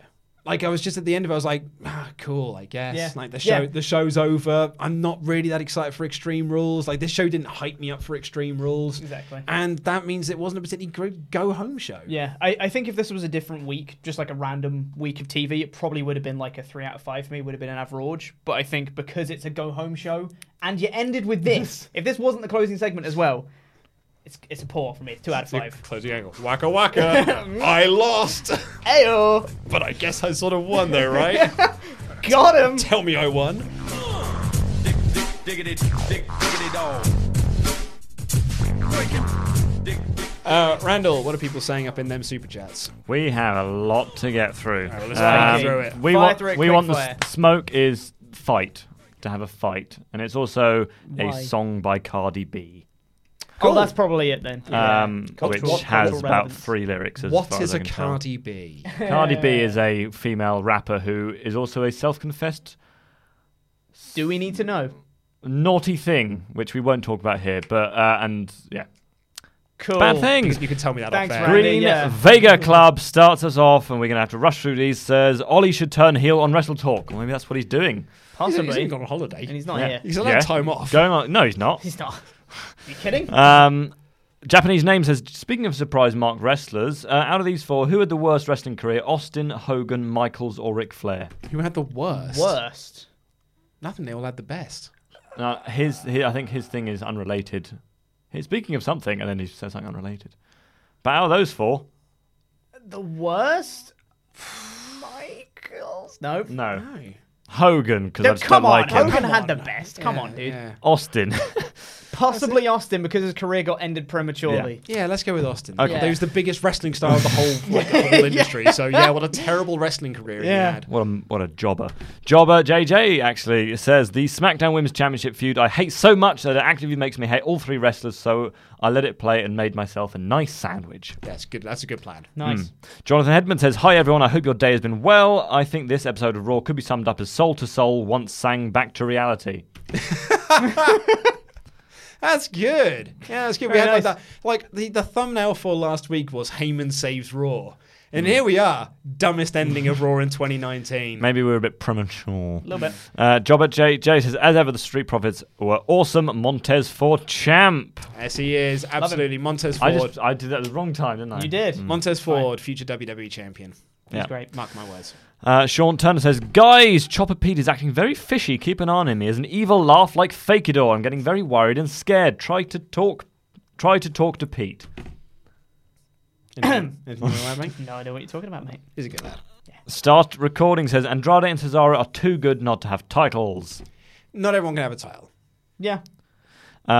Today's project list. Thank you for your donation. Start Recording back in. Say, what is your favourite US/IC title feud of all time? Benoit Jericho IC belt. I can't remember that far back. So. Child. Jinder Mahal versus Rusev. I literally can't think of one. I'm going to go with a terrible one. It's not my favourite. This is just one I can think of, and that's Cody Rhodes versus Big Show at WrestleMania 28. That's a great shout, though. That features one of my favourite Cody promos, which is when they're like making fun of all the Big Show's terrible like WrestleMania moments, and it's got Big Show with this kid in the shoulder going, WrestleMania, baby, woo! And then it cuts back to Cody, who's loud and goes, ha ha, woo. I think the heat is making Pete giddy. You laugh way too much. That was wicked. It's hilarious. Thank you so much for reminding me of that. Jobber J says, Beer 52 is expensive to ship.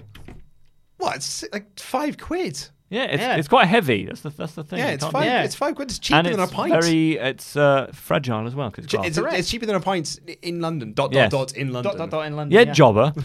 Sean Turner says, Luke, I saw your awesome red jacket. Please bet it with Cultaholic to get Ollie's tiger jacket back.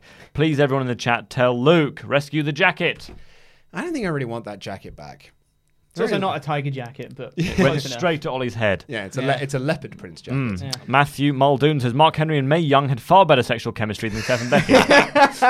True that. That's very true. Mae Young had good chemistry with anyone, to be honest. That's true. Armless Ambidextrous says, seen either of Viceland's wrestling docuseries? I have not, no, but we had a recommendation in the mailbag to give one of them a shout, which sounded really good, actually. Yeah, it did sound really fun. I just haven't watched it yet. Yeah, we don't, Ryan B. Bad says, but Luke, just think Cedric was in the main event. That's not the point, though, is it? God. Yeah, but you're right. No, you're absolutely right, though. He was. He was in the main event. And in previous weeks, it's been Ricochet and AJ Styles. Crazy main events. That's good. Nice change. Just do it better. He lost. Indeed. Wilson Simmons says, Aleister Black has been begging for a fight, then Ray offers an open challenge and doesn't take it. I'm crying at Luke describing the main event. And in fairness, Aleister Black is on SmackDown. He's stuck in a SmackDown cupboard as opposed to a Raw cupboard. And also, he's been begging for someone to pick a fight with him. He's not about to go out. He's not going to do the work and go and pick a fight for himself. Shipping container, they just take every SmackDown taping. Yeah. Sparks. To clarify as well, it wasn't just that he lost in the main event. That would have been fine. It's that he acted like he won. Yes. Yeah. Sparks Entertainment says, have a feeling we won't see Bray until SummerSlam. Seems like WWE has no idea how to use the Fiend, and what a shame, but his momentum has died. Yeah, I didn't say. I said last week that I don't think it has died off because I was quite enjoying the sort of like bleeding into our reality. But I don't think they did anything on this week's show. They did one. I got tweeted earlier, I think. They got the one with Abby the Witch. There was Huskus the Pig was behind Ricochet before he was moving out. Okay, so they did one of them then. They did do one of them, yeah. But there's only so many weeks you can do this. Like I argued with Ollie that I thought 2 weeks was actually a really good amount, but I thought he'd be debuting this week. So the longer you don't do it, the worse it is going to end up being. Like, as you say, like it feels like the air is going out of the balloon now. And we've been getting this for quite some time. I mean, we've been getting this since WrestleMania. Yeah. Like that's the first Bird Raptor promos were on the Raw after WrestleMania. That's a long old bit of build for someone to make a return. It is, yeah. It is. The Zornis says, if Brock cashes in and wins against Seth, is he Raw Women's Champion? Winner takes all rule. I would love Becky beating him. Agree? Dumbest ending. I think that if Brock interfered, if he stopped that match and cashed in, that would nullify the previous rule.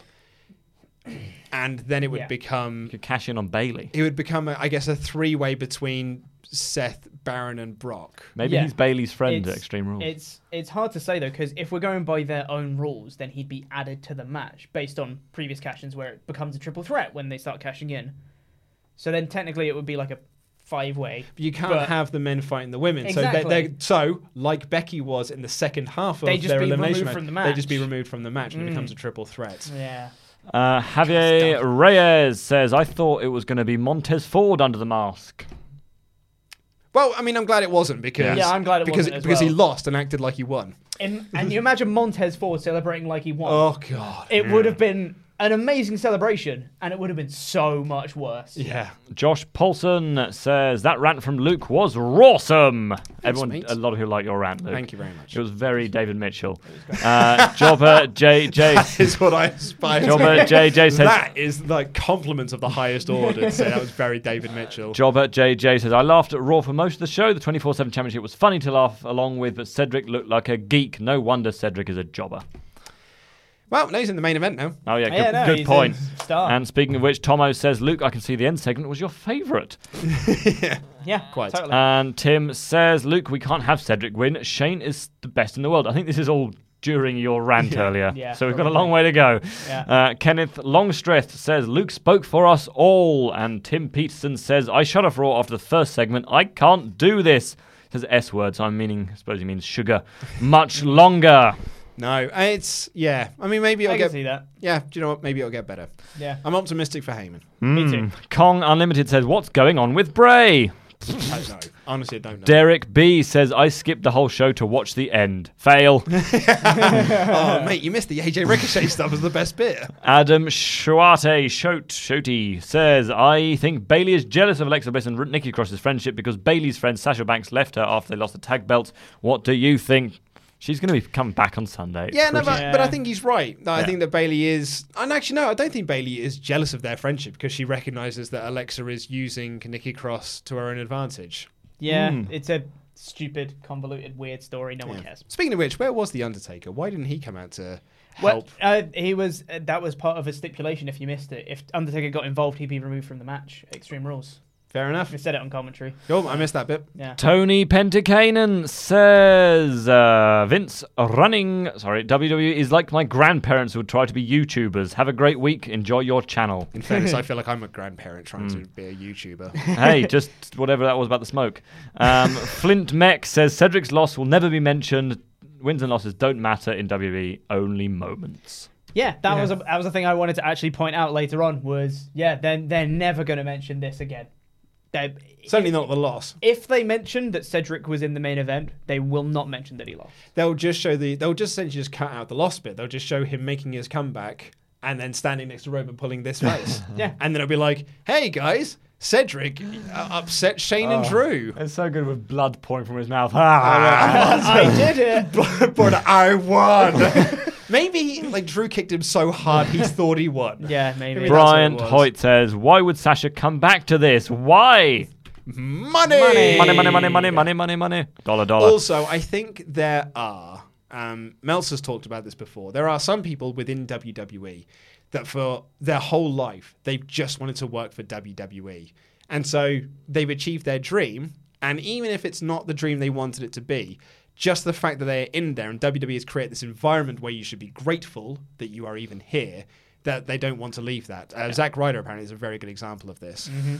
Elijah Whitfield says, when they lost, they should have just kept the mask on. No harm, no foul. Right? That's what I said earlier. Just keep the mask on and pretend it was Gary the janitor. It would have been hilarious.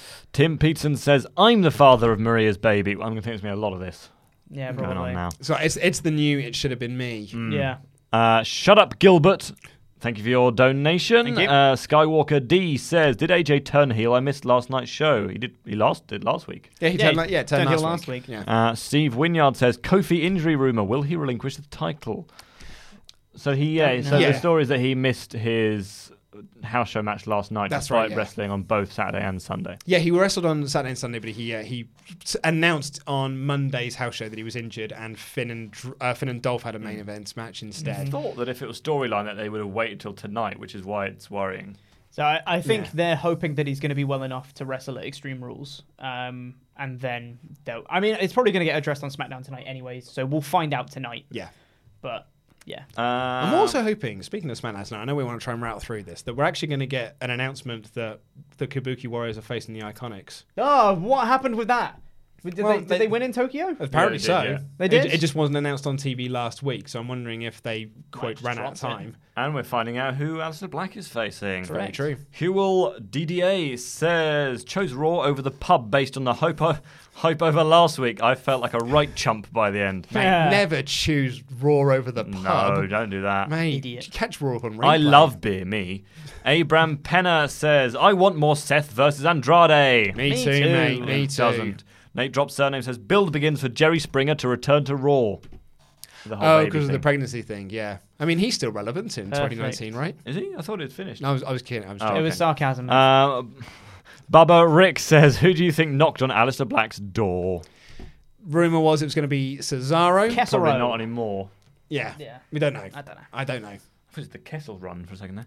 DX Solo.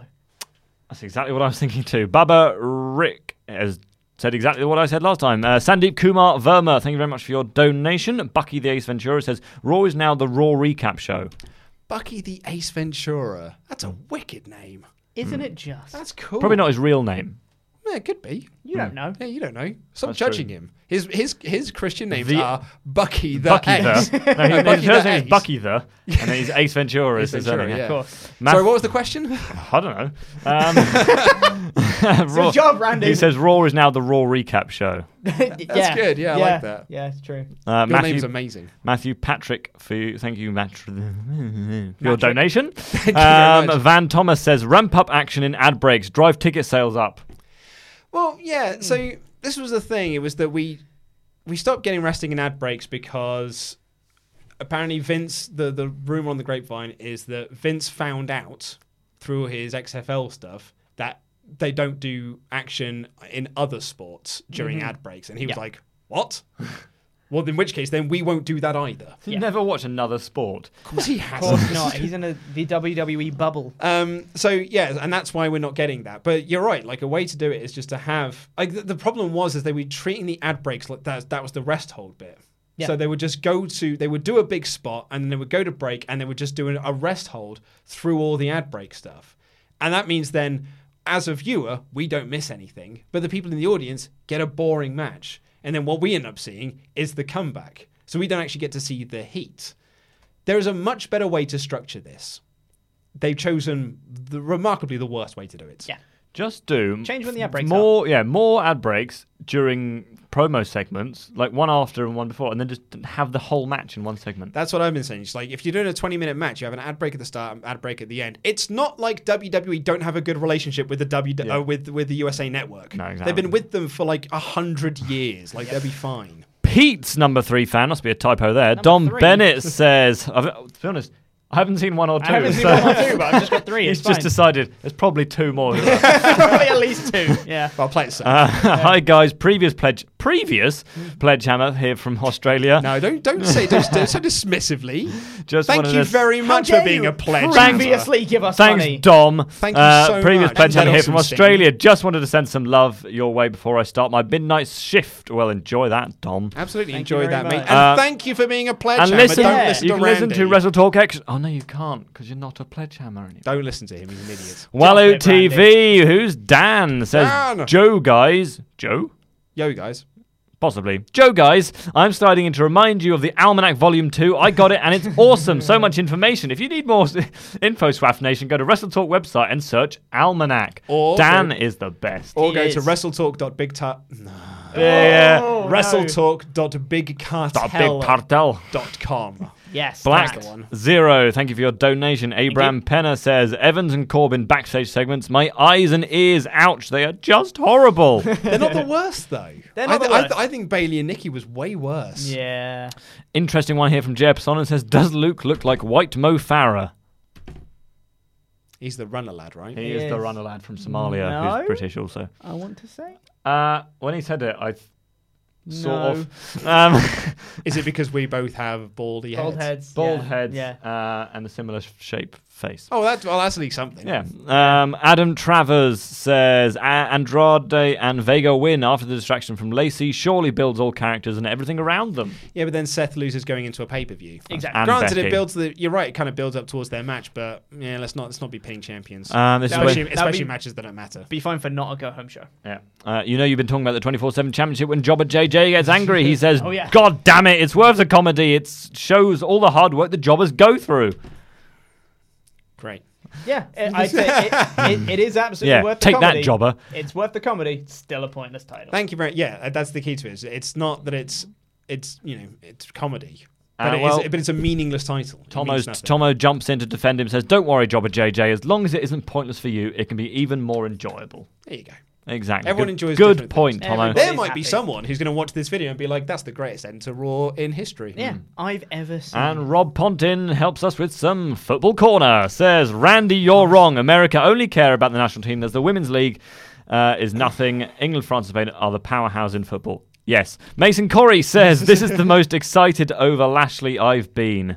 Yeah, no, that's true, Yeah, actually. Yeah, same. me too. Probably since he came back. Yeah. Yeah. To Rob's point, though, there wasn't your point that it's the women's football they're interested in, not the men's team. Yeah. And Yeah, the men's team aren't great. They lost to Mexico in the Copa Libertadores. But in those countries that he mentioned, the men's teams are powerhouses, but the women's teams are not treated as seriously. No, it's pretty much only England and America where all teams are actually professional. I was just defending you, mate. Yeah. Thank you, Luke. But yeah, Bobby Lashley, thumbs up. Yeah, Yes, like him. Rob- I also liked him at WrestleMania 35 when he had the contacts in. Continue. Oh, yeah. I forgot he was IC champion. I liked him against Umaga. Rob Leonard said, please. Baron Corbin, 2019 heel version of Roman Reigns. It's not What? bad, yeah. Yeah. Constantly pushed, always on TV. Yeah. Can't get rid of it. Kailash Yeah. No one Chowdhury wants him. says, you guys are the best. Please never stop this. Love from India. Thank you Well, so thank you very much. much. It's very, very kind of you to say. We're fine. Wilson Simon says, if Heyman were to make a new top 6, who do you think it would be? Cesaro, Aleister Black, Seth Rollins, Andrade, Ricochet, AJ Styles. Yes. That is 6. Pete was counting there for you. I was. Tomo says, since Styles, Gallows, and Anderson are back together, John Cena better watch his back. Hashtag beat up John Cena. Beat up John Cena. People seem very nostalgic for beat up John Cena. I quite enjoyed it. Yeah. It was fun. It was fun at the time, but I feel like I'm nostalgic for it. I am because I wasn't too familiar with AJ Styles beforehand, because I wasn't a TNA mark. I wasn't really that familiar with New Japan or anything that he'd done beforehand. Seeing him be awesome in WWE, I was like, this guy is great. Where's he been? Yeah, he's only 42. Yeah. Cool Stuff 9217 says, will Seth Rollins eventually become the Demon Slayer? Oh, if he beats Finn. No, and that would require Finn to get a push. That's true. Fabio Geronimo, which is a wonderful name, says, hi fellas, just remember that Brazil won over Peru. Keep up the good work. Cheers from Brazil. There was the kind of the big sort of cup for the South America teams. It was rigged towards Brazil. Lovely Of course stuff. it It was. was. True. Dill Football is a says, work, I've I decided. wish they'd change his name to Mike Bennett again. That might be the end goal. They want to change him back to Mike Bennett, and that's the way to do it. Mike Kanellis fits this version of the That's the character. whole story. Yeah. He just goes to deed poll. Jonathan Baroob says, I like how Bailey said former member of the Riot Squad, and she came out with the Riot Squad music and Titan graphic. Well, you know, I think they pulled her name out of a hat, to be honest. They were like, who's available? Oh, God, what are you doing here? Yeah. Who's a have heel? you got music? Yeah. And he back in to say, did you catch Mean Charlie called Carl Luke?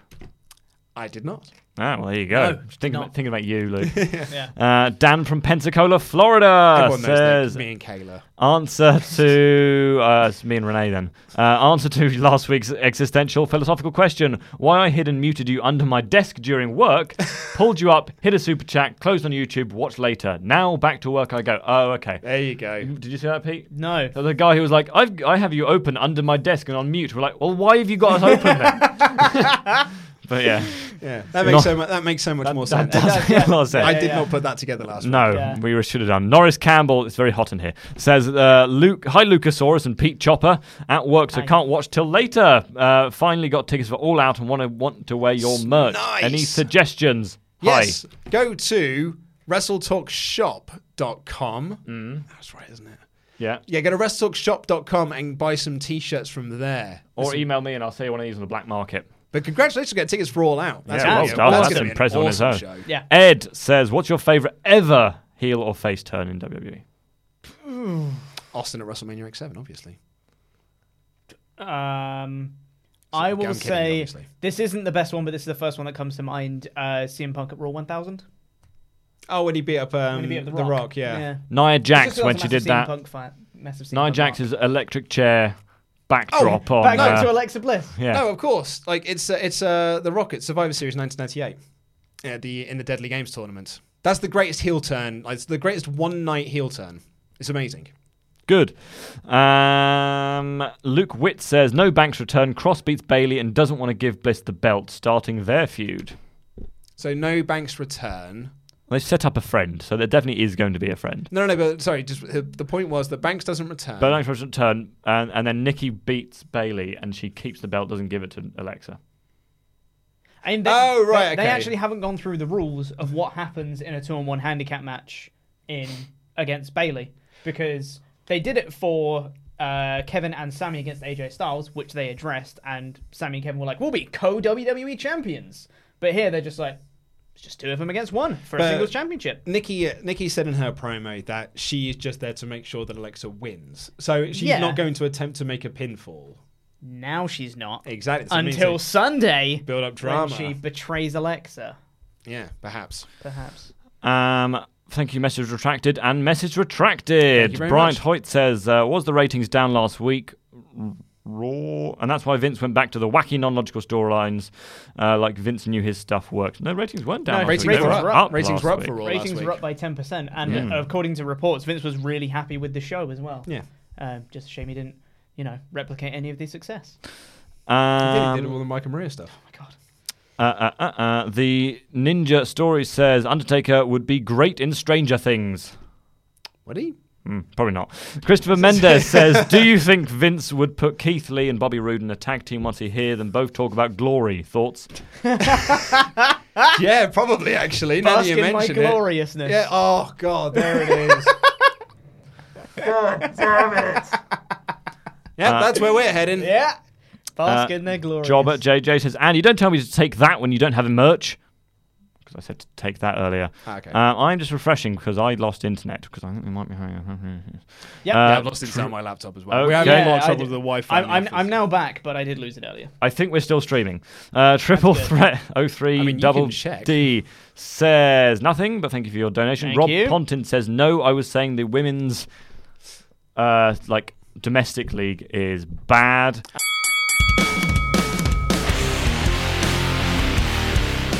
This comes in from Seif, who says, hi, Ollie, Luke, and Pete. I'm 17 and I recently moved back to Oxford from Egypt, where I've been working my first job in a cafe in the Museum of Natural History. I work from 9 to 5 on weekdays, Monday, Tuesday, and Friday, and 8 to 5 on Saturday and Sunday. I struggled to sleep at normal times, 9 to 10ish, because after 5 years in Egypt, where it was the norm to sleep about 1 a.m. if I had to go to school next day for 3 or 4 a.m.ish, hang on, let's try this again. Whoa, what? I struggled to get to sleep at normal times, brackets 9 to 10ish, close brackets. Because after 5 years in Egypt, where it was the norm to sleep at about 1 a.m., if I had school the next day at 3 to 4 a.m.-ish, if I didn't. I'm not accustomed to sleeping early. I don't quite follow that, because that essentially means you're struggling to sleep. Wait. Okay, so it was accustomed to sleep at 1 a.m. if you had school the next day, or 3 to 4 a.m. if you didn't have school the next day. Oh! I get it. There it is. I'm not just a pretty face. Oh, man. It's I'm good so job you're smart. here. Yeah. I am so smart. I am so smart. SMRT. No. Anyway. Because of that, it usually takes me about an hour in bed with the lights out to sleep, and that can be incredibly boring, so I like to listen to podcasts. I only listen to yours and Cultaholics. Boo. And having yours on Saturdays and theirs on Fridays genuinely helps me a lot. The soothing monotone, no offense, you screw you, diggity dog, of your voices really helps me drift away, and it's fair to say that I'm very entertained while I'm falling asleep. I guess this email is just a thank you for the content you produce, and not only the Weekend Ramble, but every video you put out every day that keep me entertained through work, through tough times at home, and other times of the day. I really do appreciate the effort you guys put into everything you make, and if you do happen to come to Oxford for any reason, make sure to visit the Museum of Natural History, and I'll get you guys lunch. Anyway, I'm about to listen to your Heyman and Bischoff Weekend Ramble before I sleep now, so I hope you see you guys sometime. All the best from Steve. P.S. I'm considering becoming a pledge hammer as a minor thanks to everyone, so hopefully the next month I'll be supporting you. Well, thank you very much for that lovely email. Thank you. Congratulations on your job at the Museum of Natural History. Yeah, that's awesome. It Super is, rad. yeah. I don't think I've ever been, although I have been to Oxford. I think I've been, maybe. I've been to the one in London, not the one in Oxford. No. Oh, yeah, I've already been to the one in London, yeah. Yeah, that's probably it. We've got this email here from Ryan, who says, "Hello, Luke. My name is Ryan Kester, and I'm one of Wrestle Talk's Pledge Hammers. I was just listening to this weekend's Wrestle Ramble, and the topic of Endgame spoilers popped up. Thankfully, you guys elected not to spoil anything, but the general feeling of these should be fair game by now permeated the discussion. That's understandable, as the general feeling online is that if people actually care about spoilers, they would have seen the content by now. However, I feel there's another angle that often gets overlooked in these discussions. Personally speaking, I was born with a neurological defect that causes all sorts of lovely pain-related side effects such as cluster headaches and chronic migraines. As a result, I deal with auditory and ocular sensitivity severe enough to prevent me from going to environments such as a movie theatre to enjoy the latest release along with the general population. I simply don't have the option to engage in a theatrical content until it can be streamed via a system tailored to my specific needs. Now, I want to make it clear that I realise this is my problems to deal with. We all have our crosses to bear in our day-to-day lives. No one owes me a spoiler-free content. But it does suck to be watching something completely unrelated to a recent release, such as a wrestling podcast, only to end up receiving a spoiler. I really appreciate you deciding not to spoil Endgame, and I just wanted to offer another perspective for why someone would be avoiding spoilers while not seeking out the content in its current form. As a complete aside, I'm so hyped for AEW's touring schedule to be a thing with their sensory-inclusive technology. I've been a lifelong wrestling fan, but this condition has prevented me from going to a live event until now. I really hope that it catches on and becomes the industry standard sooner rather than later. Anyway, I've rambled long enough. Thank you for all the work you do, keeping me and the rest of the SWAF Nation entertained and informed throughout the week. I hope this message finds you well. Thank you for your time, Ryan Kester." Well, thank you for your email. Very interesting. Yeah. I've not really considered that perspective before of someone who physically couldn't, go to a cinema to watch theatrical releases. What I'd say to it, and it's not necessarily, I'm not defending spoiling everything because I don't like spoilers also, but what I would say is for things like Twitter or podcasts where it's just a chat about whatever, I would say that people can't be expected to not talk about the things they're interested in. Or absolutely. They can't be expected to not post about things they're interested in on Twitter. Which is the point of Ryan's email. He does say that you can't have like a content-free society. Yeah, exactly, yeah. And it does suck, but I would also say that it sucks, but there's not really a solution. Because people can't be expected to not post about it at all. There's a chap on our Discord who lives in a world that is 30 days behind everyone else because they watch everything via the WWE Network. Oh my God, wow. So Raw and SmackDown get loaded 30 days after they air. Yeah. And they have sent me messages before asking us to be much more spoiler-free because they're 30 days behind us. Mm-hmm. And I have responded to be like, well, I mean, you are a very, very small percentage of the audience. It is unfortunately, it's a live format thing. Exactly. So I've always argued that with wrestling, spoilers the following day aren't really a thing because if we want this to be treated like a sport, then you have to report on it like it's a sport. The same way you don't have football spoilers. Sorry, Randy. No, I mean, it's the same on the website. We get messages saying, can you please not report title changes? And it's like, well, no, because we're a news website. If you don't want to have news, don't go on Twitter and Facebook, because that is where you'll find most of your news these days. Exactly. I completely agree. And for something like a film where not everyone can watch at the same time, bingo, then, spoilers shouldn't be done, because you need to give everyone a fair chance to watch it. For something that's broadcast live at the same time everywhere, if you want to watch it, you watch it live, and if you can't watch it live, well, then there's going to be news about it, because it's been broadcast live. Unless, of course, it's Game of Thrones or something, because then people get really pissy about spoilers when it's airing live and it's the following day. Yeah. You can't just change the rules willy-nilly, nerds. I know. But I do feel your pain there, Ryan, because it would suck if I was to try and... Because I'm seeing Spider-Man Far From Home today, and I have yet to see any spoilers from the film. You lucky duck. But well, you had to do it on Mondays. I had to do the movie news when I hadn't seen the movie yet. Yeah, that sucks. That really sucks. Yeah. So I'm feeling kind of lucky that I managed to avoid spoilers. I've been treading Twitter very carefully, because Stranger Things came out on Thursday. Of course. And I'd watched the first 6 episodes of it. 5 episodes of it on Sunday, but I had the rest of them to still watch for the rest of this week. And I didn't want anything spoiled for me, because I love the show. So in the end, we just watched all the rest of the episodes last night. Nice. Yeah. I genuinely think that it becomes like a kind of like a fashion to spoil certain things, because no one's going, oh no Stranger Things spoilers, no, but everyone as soon as Endgame came out was, oh no Endgame spoilers, which meant that all the trolls on Twitter were going. But that came from the directors. It did. The directors, they purposely put Actively out, don't said, spoil the Endgame. Yeah, which means like it's like when we say, oh, don't say this in the comments, and everyone goes, I should say this in the comments. Yeah. I remember when I went to the press screening. Very lucky enough to go to the press screening of The Force Awakens.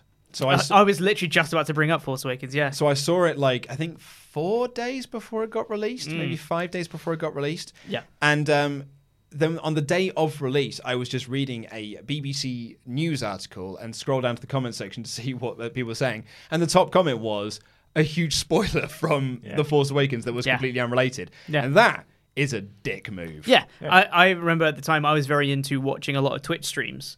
And pretty much any Twitch stream I went on, the chat was flooded with people just saying the same spoiler, the same 3 words, time and time again. It was ridiculous, the amount of people that just... it was cool to spoil it. That was the thing to do. I found out about that one going, and there was a random article on Facebook, and I just clicked on the comments, and it was completely unrelated, and just went, Yeah. And I think that is really that's the with unfortunate a picture of it. Oh God, yeah. Oh, that's okay. something. Yeah, that's even worse. Yeah, that's I think that's so a much really worse. sort of unfortunate part of the internet. And I think the last thing I would say on this as well is that unfortunately, Ryan, you've fallen in love with a podcast filled with nerdy guys that like to talk about these sorts of things, even when they're not even related to the content, because we're also movie nerds and comic book nerds, and so we tend to. But I'm still of the opinion I'm not going to do any Endgame spoilers until I try and give it a year before I start talking about spoilers openly in the chat of things.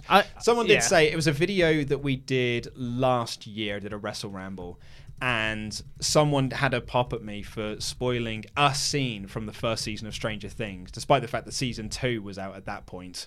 And I was like, there's only so far you can go. Exactly, it's been out for 2 years. I want to talk about this specific scene. Yeah, exactly. It's hard to gauge how much time you're supposed to give, because I guess once Endgame gets released for general release on DVDs and Blu-rays and stuff, then everyone else has a chance to watch it. Then a certain amount of time after that is when spoilers are fine, but even then you've still got time to wait. I don't know. I know. It's so hard to say when exactly. The directors I'd say were pretty fair. They gave 2 weeks? 2 weeks after and then release. But for someone like Ryan, yeah, of course, 2 weeks isn't enough. 2 weeks is nowhere near enough time. Unless you pirate it, and that's really not the ideal solution either. Exactly. Don't pirate things. Definitely don't pirate things. Right, we'll end this off, this episode off, however, with a Rest Talk Get Better that comes in from Harry that says, "Hi Luke, Ollie, Laurie, housemate Simon, Blake Ham, you piece of crap.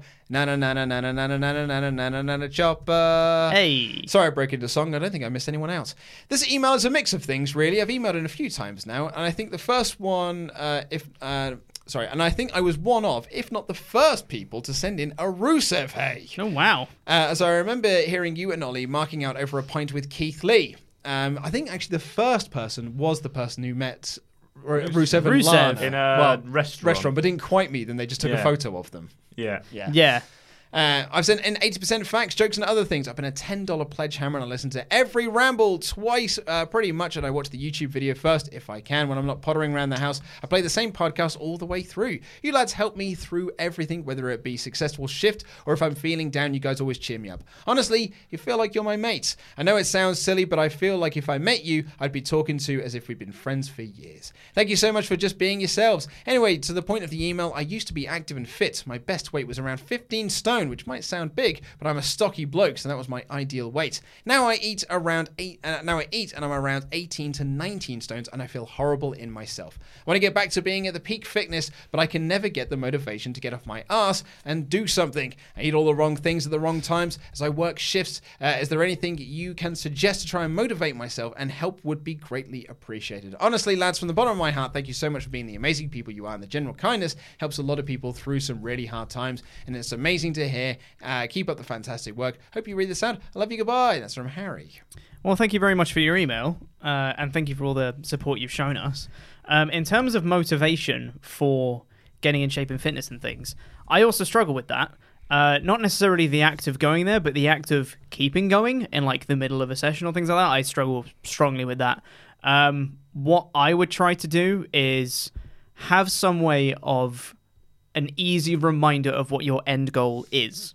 So whether that be like an actual picture or like a quote or something that will remind you of why you're doing what you're doing, that hopefully might instill something in you to be like, right, yeah, I do actually need to do this to get to this thing that I'm doing. Because sometimes it can be hard to lose track of what your end goal is. Mm-hmm. No, I completely agree. My I won't share this person's name, but they've been wanting to do something to get better.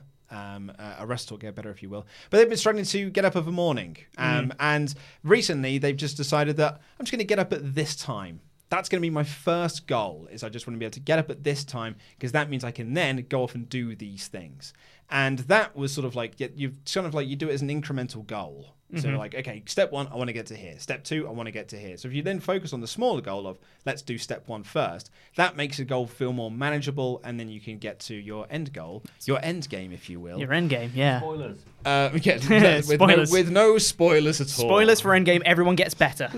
Thank you so much for listening. We're going to call it an end today because we've got to go live in a moment.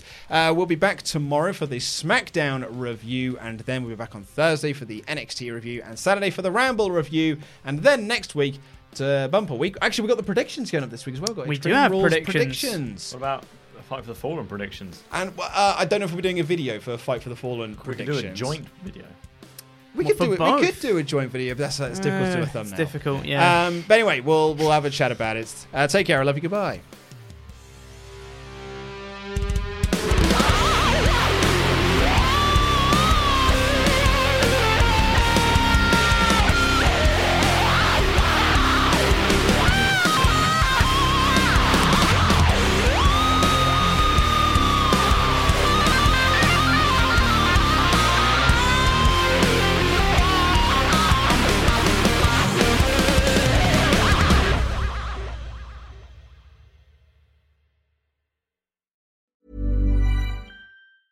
Mom deserves the best, and there's no better place to shop for Mother's Day than Whole Foods Market. They're your destination for unbeatable savings, from premium gifts to show-stopping flowers and irresistible desserts. Start by saving 33% with Prime on all body care and candles. Then get a 15-stem bunch of tulips for just $9.99 each with Prime. Round out Mom's menu with festive rosé, irresistible berry chantilly cake, and more special treats. Come celebrate Mother's Day at Whole Foods Market. Hi, I'm Daniel, founder of Pretty Litter. Did you know cats tend to hide symptoms of sickness and pain? I learned this the hard way after losing my cat, Gingy. So I created Pretty Litter, a health monitoring litter that helps detect early signs of illness by changing colors, saving you money and potentially your cat's life. Pretty Litter is veterinarian developed, and it's the easiest way to keep tabs on your fur baby's health right at home. Go to prettylitter.com and use code ACAST for 20% off your first order and a free cat toy. Terms and conditions apply. See site for details.